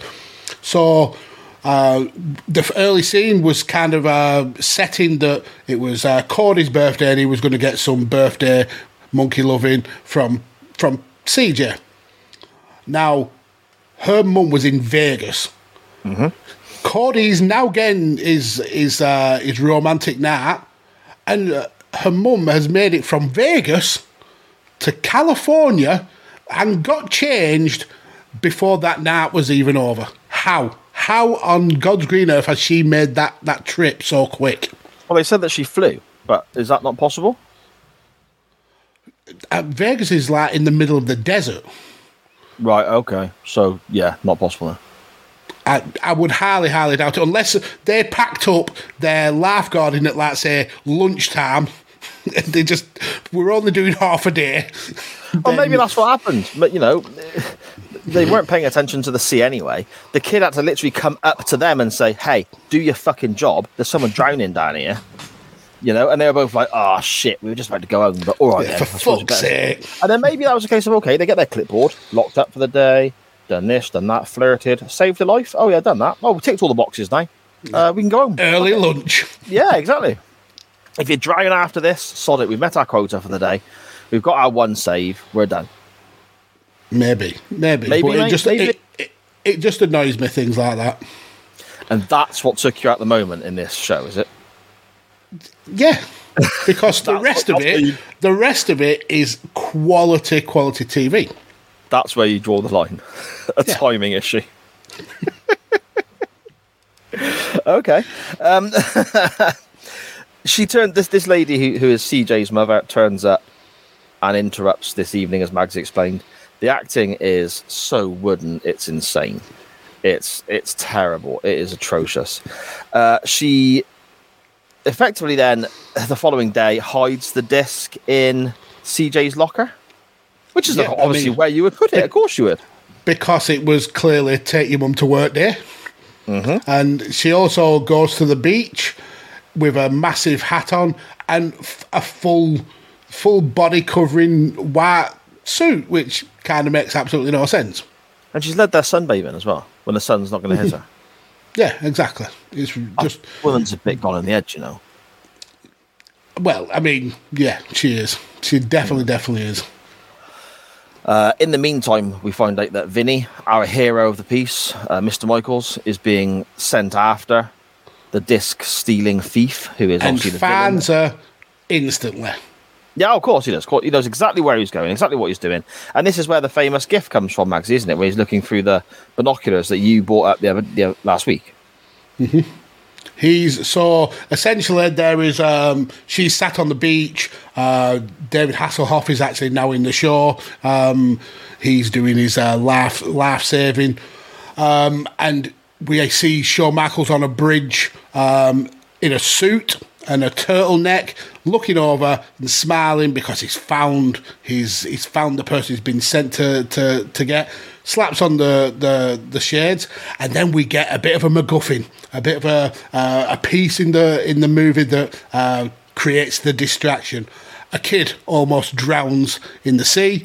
Pammy and David go and save this kid, and there's a big crowd comes together. So Pammy's mum is at the back of this crowd, looking over and trying to see what's going on. And Shawn Michaels comes to essentially kidnap her, but he's not wearing his suit anymore. He's literally got fully changed and put on a pair of blue swim shorts. And he just nonchalantly just walks over. He's like whistling away. Just grabs Pammy's mum. And she causes a scene, but yet nobody at all turns around who are within inches of Pammy's mum to be bothered. No one's like, what is he doing? Grabbing her. And he tries to kind of like force her off. And again, not in a major rush getting her off the beach, even though it's quite clear that Pammy and David will be back very, very soon. They get a few meters down the beach. Pammy sees that her mum's being kidnapped, shouts, and then the mum turns into the Rock, gives Shawn Michaels the old rock bottom, and then because she's still hiding the fact that she's in a little bit of trouble with Mr. Blanton, she tells Pammy and David that it was an argument over a $100 bill that they found. He thought it was his. She wanted it. Let it go. We'll leave it. Not panicking because this killer is here and he's found where you are. Don't worry about it. I like the idea that when he's changed out of his suit into his shorts, and of course, naturally at this stage, he lets his hair down as well, doesn't he? Of course he does. Well, I mean, why would you not? Make sure it's all in perfect position. I like the idea that as he's doing this, and then as he's striding across the beach, in his head he's going, "I'm just a sexy boy." I wonder if he got Pammy to sing that.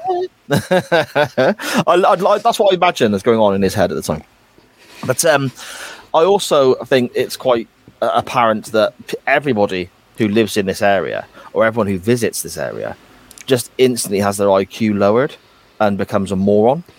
Because as you said, nobody notices the kidnapping, and nobody notices the kid struggling in the water, apart from Mitch and CJ, who seem to have this weird sixth sense, and they both sort of go, "I sense danger," and they glance across at the water, and there's a kid just like starting to struggle. But then when they get out to him, it's blatantly obvious the water's only about waist height.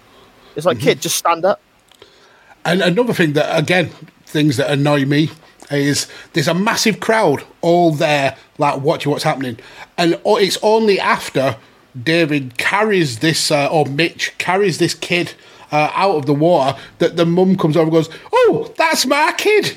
Yeah. Even though there's been a massive crowd. Yeah, exactly. Bad parenting. Ring the social services straight away for that. Now, obviously, we're back today from going to Traco Bay. Now, there's no small Shawn Michael type gangsters or anything out of Traco Bay that I was aware of. However, there's the sea. My girls are near the water. I cannot chill out. I'm like a hawk, you know? So what the fuck are the people doing? There's kids drowning in caves, and their parents are nowhere to be seen. 2 in 3 days, essentially, you would think. 2 potential deaths. This is a death at this beach. This is why, right? You know, earlier on we were criticising how many people worked for Baywatch in the opening sequence, because it was just actor after actor after actor, lifeguard after lifeguard after lifeguard, and we were like, who are all these people? That's why they're needed, because people are just like, oh, I'm going to go have a bit of a splash. Oh no, I've fallen down in this puddle and I can't breathe now. Someone come and save me. You know, that's kind of what happens, isn't it? The old adage of you can drown in 2 inches of water. I bet people in this place genuinely fucking do. I bet people trip over in the street and rain them, nowhere near the beach, and end up with like half their face in a puddle and go, shit, I don't know what to do now. Start screaming for help. You know, and then ends up that's why they do it, because if you've got the opportunity of Pam Anderson or Donna DeRico or Yasmin Bleeth saving your life, you would play dead in that water. Well, yeah, to be fair, I would be all about that, yeah. But then if Michael Newman come, you'd be like, no, it's right, I can swim. Oh my God, I've cleared all the water myself. It's a miracle. Can you imagine that, man? I've trimmed my tash back, so it's actually a little bit bristly, a little bit sharp. It does look quite bushy. We'd be like Velcro, wouldn't we? We'd be like, you know, stuck together. I'd be like, you man, get off! You're twice the age of everyone else on this show, apart from Hoff. You don't belong! Get your tongue out of my mouth! And get your hand... I'm not touching your cock! Oh, there's bound to be a kid in a cave somewhere. Go do your fucking job. Anyway, we get back to the Baywatch office, and we do. There's a phone call. It turns out to be Tony looking for Pammy's mum, which is funny that he knows to call there and speak to her directly, and knows that she's going to be there at that exact moment in time too. Yeah, just like how it was funny that Shawn Michaels knew she was on a beach in California. Yeah, that is some real stalker-esque sort of stuff, man. That takes a lot of hard work and training, I imagine.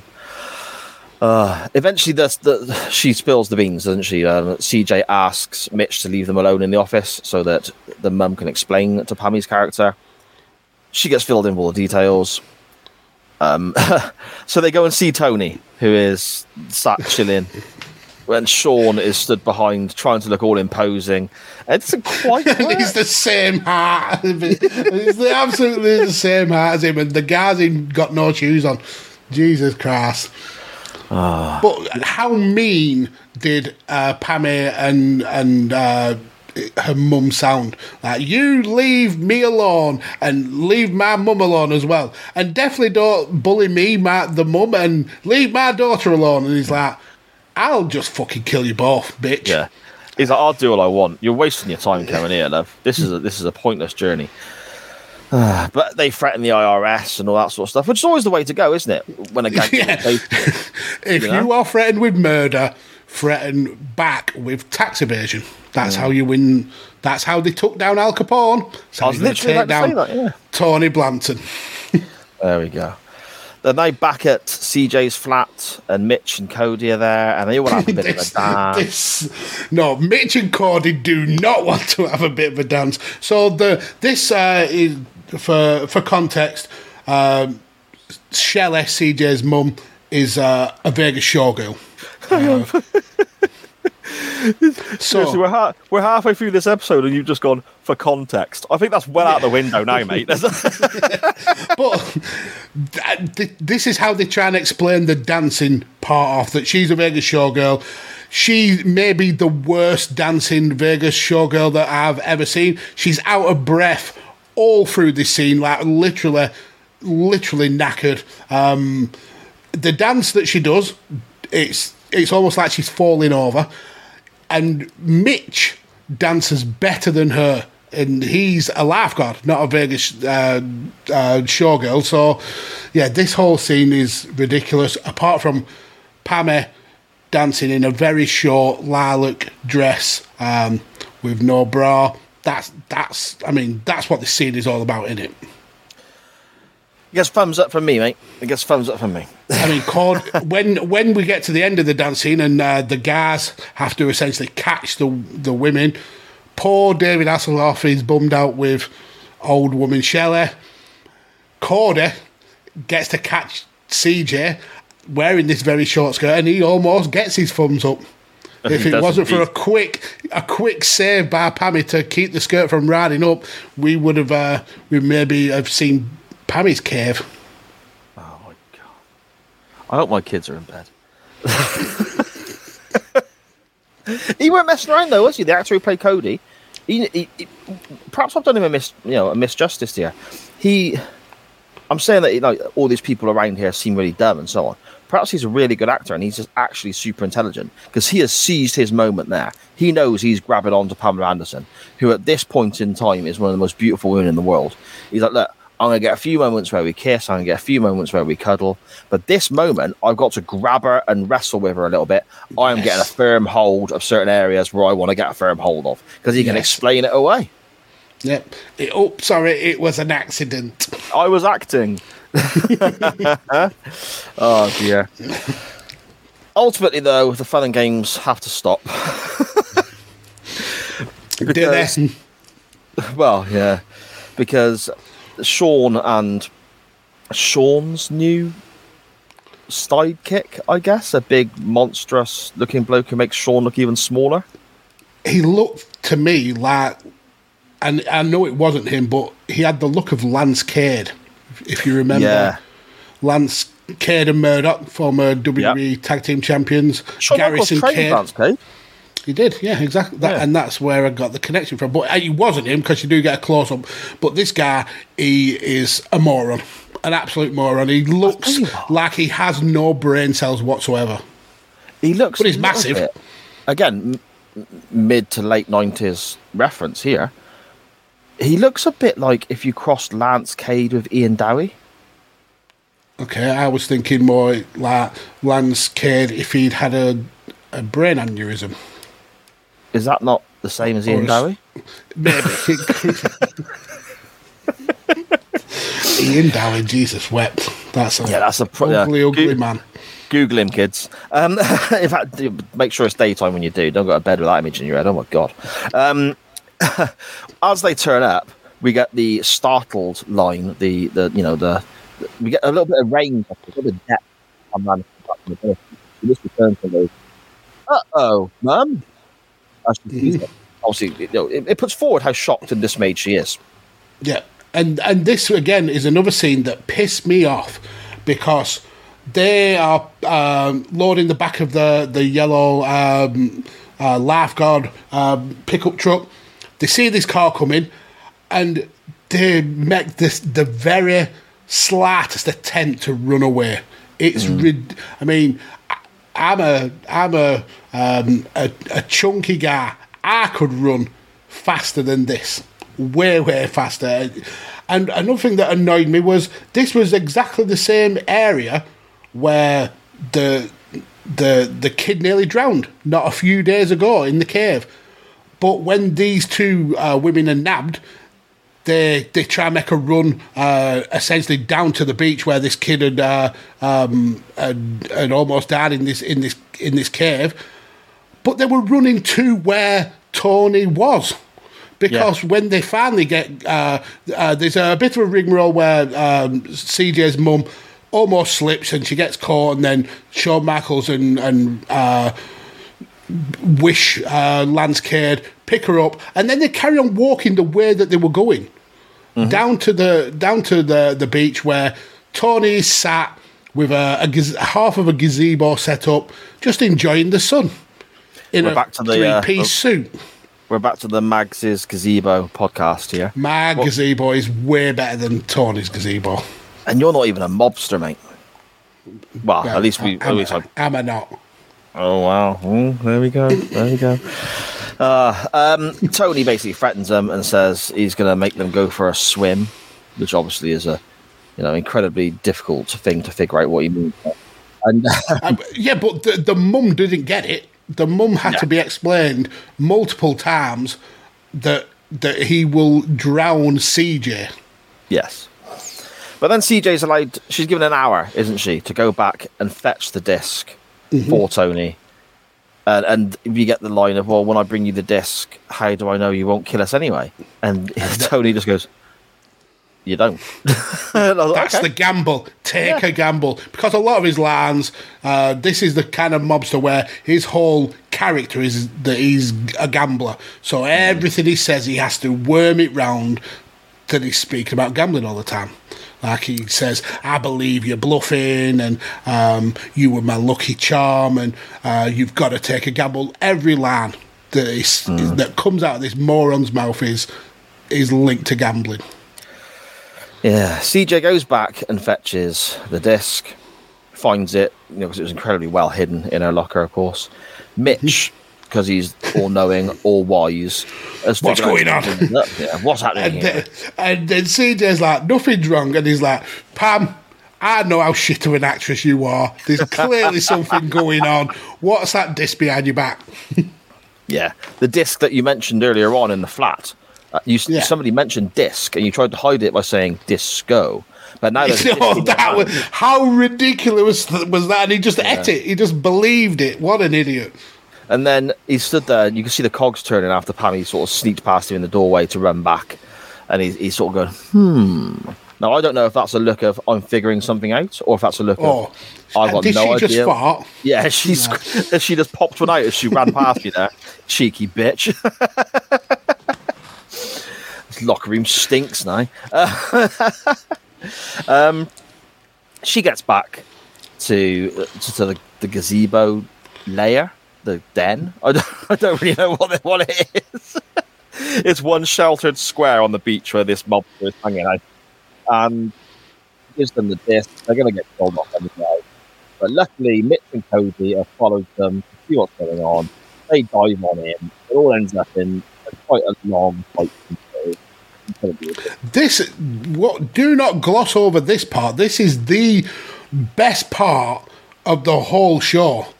This makes the last 40 minutes worth it because you've got the most wrestling of all the wrestling that there is in this episode. You've got Cody doing a double leg takedown and then a headlock takedown on wrestler Shawn Michaels. He performs these moves. You have Mitch and Lance Cade, Poundland Lance Cade having a fight. That's a little bit more even. Mitch gets tossed into the water a couple of times, but he essentially gets the better of him. And then you've got Tony getting rolled on the back by CJ's mum, who's doing Dusty Rhodes levels of bionic elbows. And then you've got Steve Blackman, aka CJ, laying the boot into the ribs. It's great wrestling. Scottish Danny in the chat. That's amazing. Shawn sold more for her than Brett. Oh, fantastic. She's probably better working it. No. I don't mean that. Oh my god. I'm gonna get Pammy screwed Pammy. Everyone else probably did. Oh my god. Anyway, I mean, effectively, that's kind of it then, isn't it? We get a scene where Pammy and them are just walking along, talking about, oh, I miss you, and then they mention, oh, they've gone to prison for a long time, because apparently the court case would have already happened, or the evidence has been gathered. Yeah, it didn't mess around. I mean, things just happen in America. You can get from Vegas to California in a matter of minutes. You can take down a mobster who has won nearly $9 million in suspicious, untaxed winnings. You just are able to get things done in America. Mm-hmm. No messing about with legal proceedings and innocent till proven guilty. It's just done. But I reckon that's down to Mitch, because I mean Hasselhoff, it's the Hoff. He probably just said, "Look, this is what's happened, man." He did it, and they went throw the key away. Thanks, Hoff. You saved the day. That's it, done, dusted, isn't it? Yeah.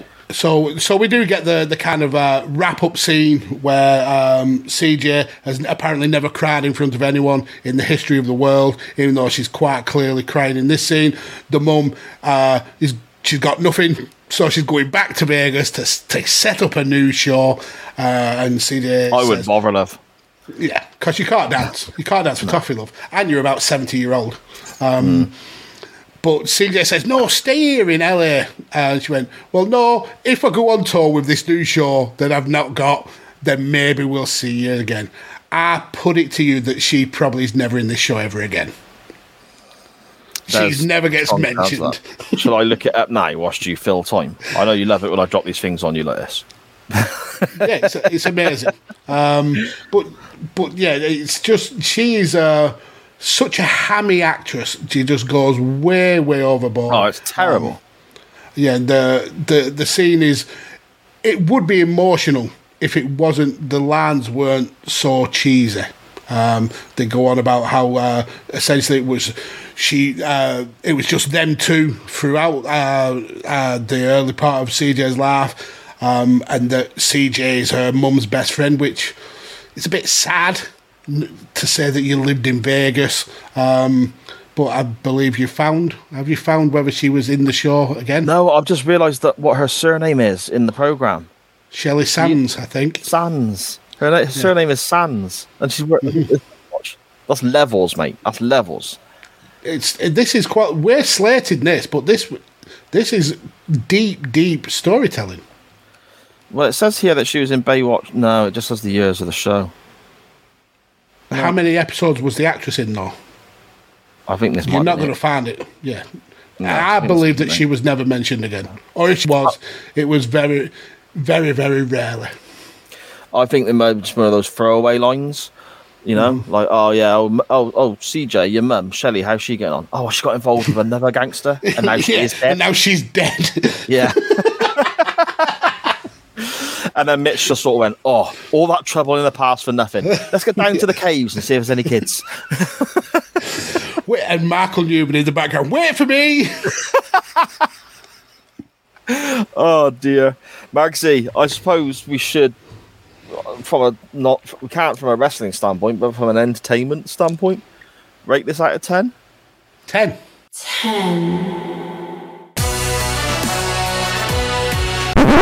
Are you giving this a 10?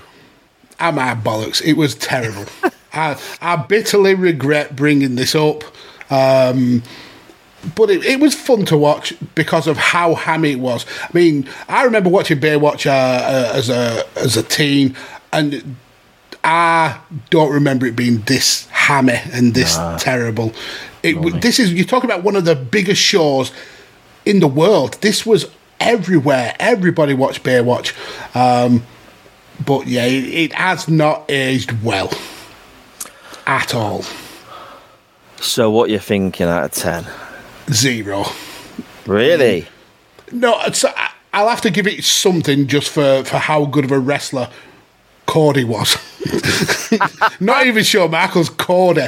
That headlock takedown was beautiful, and that double leg, really well played. So, a 1. Can I stretch as high as a 1? Yeah, we'll give it a 1 because we also see some dusty bionic elbows from Mrs. CJ. See,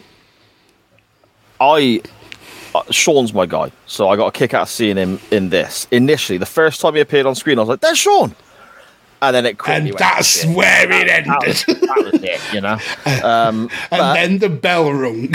But mate, it's Pamela Anderson. I was mad on Pamela Anderson at this time.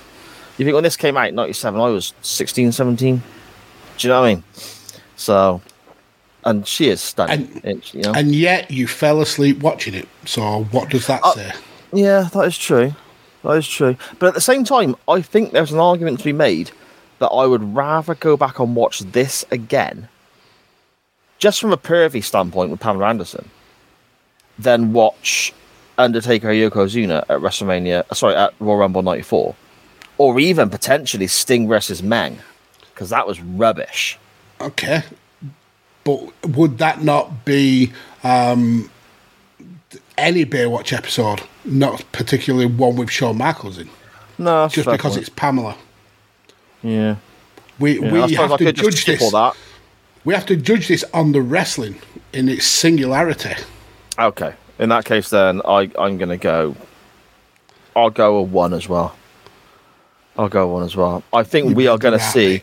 I think we're going to see worse wrestling than this at some point in the show's run. That's going to get a 0.5 or a 0.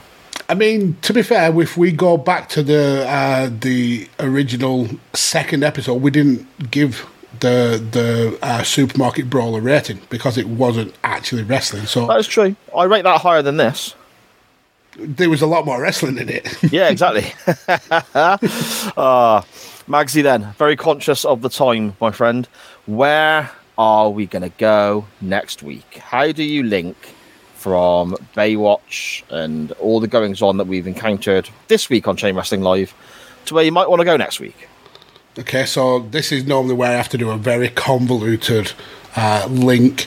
I mean, last week's was a 10-minute link all on its own. This is pretty much very, very simple.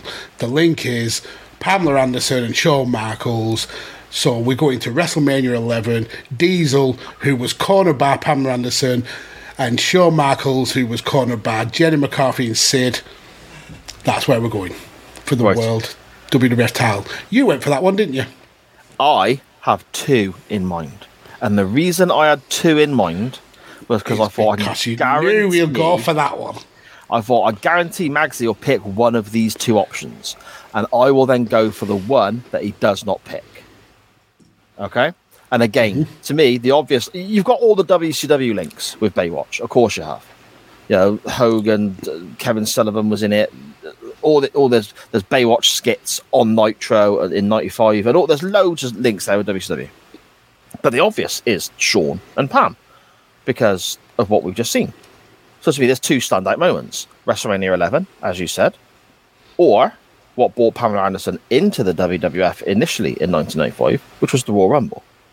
Mm-hmm. Now, I was going to go for whichever one you didn't pick, because I kind of had an idea you'd go for one of those. You chose WrestleMania 11.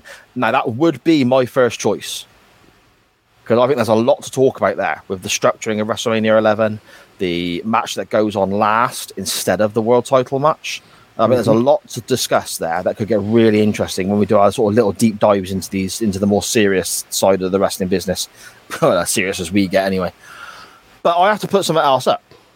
So I would quite happily watch your pick, Magsy, WrestleMania 11, Shawn Michaels versus Diesel.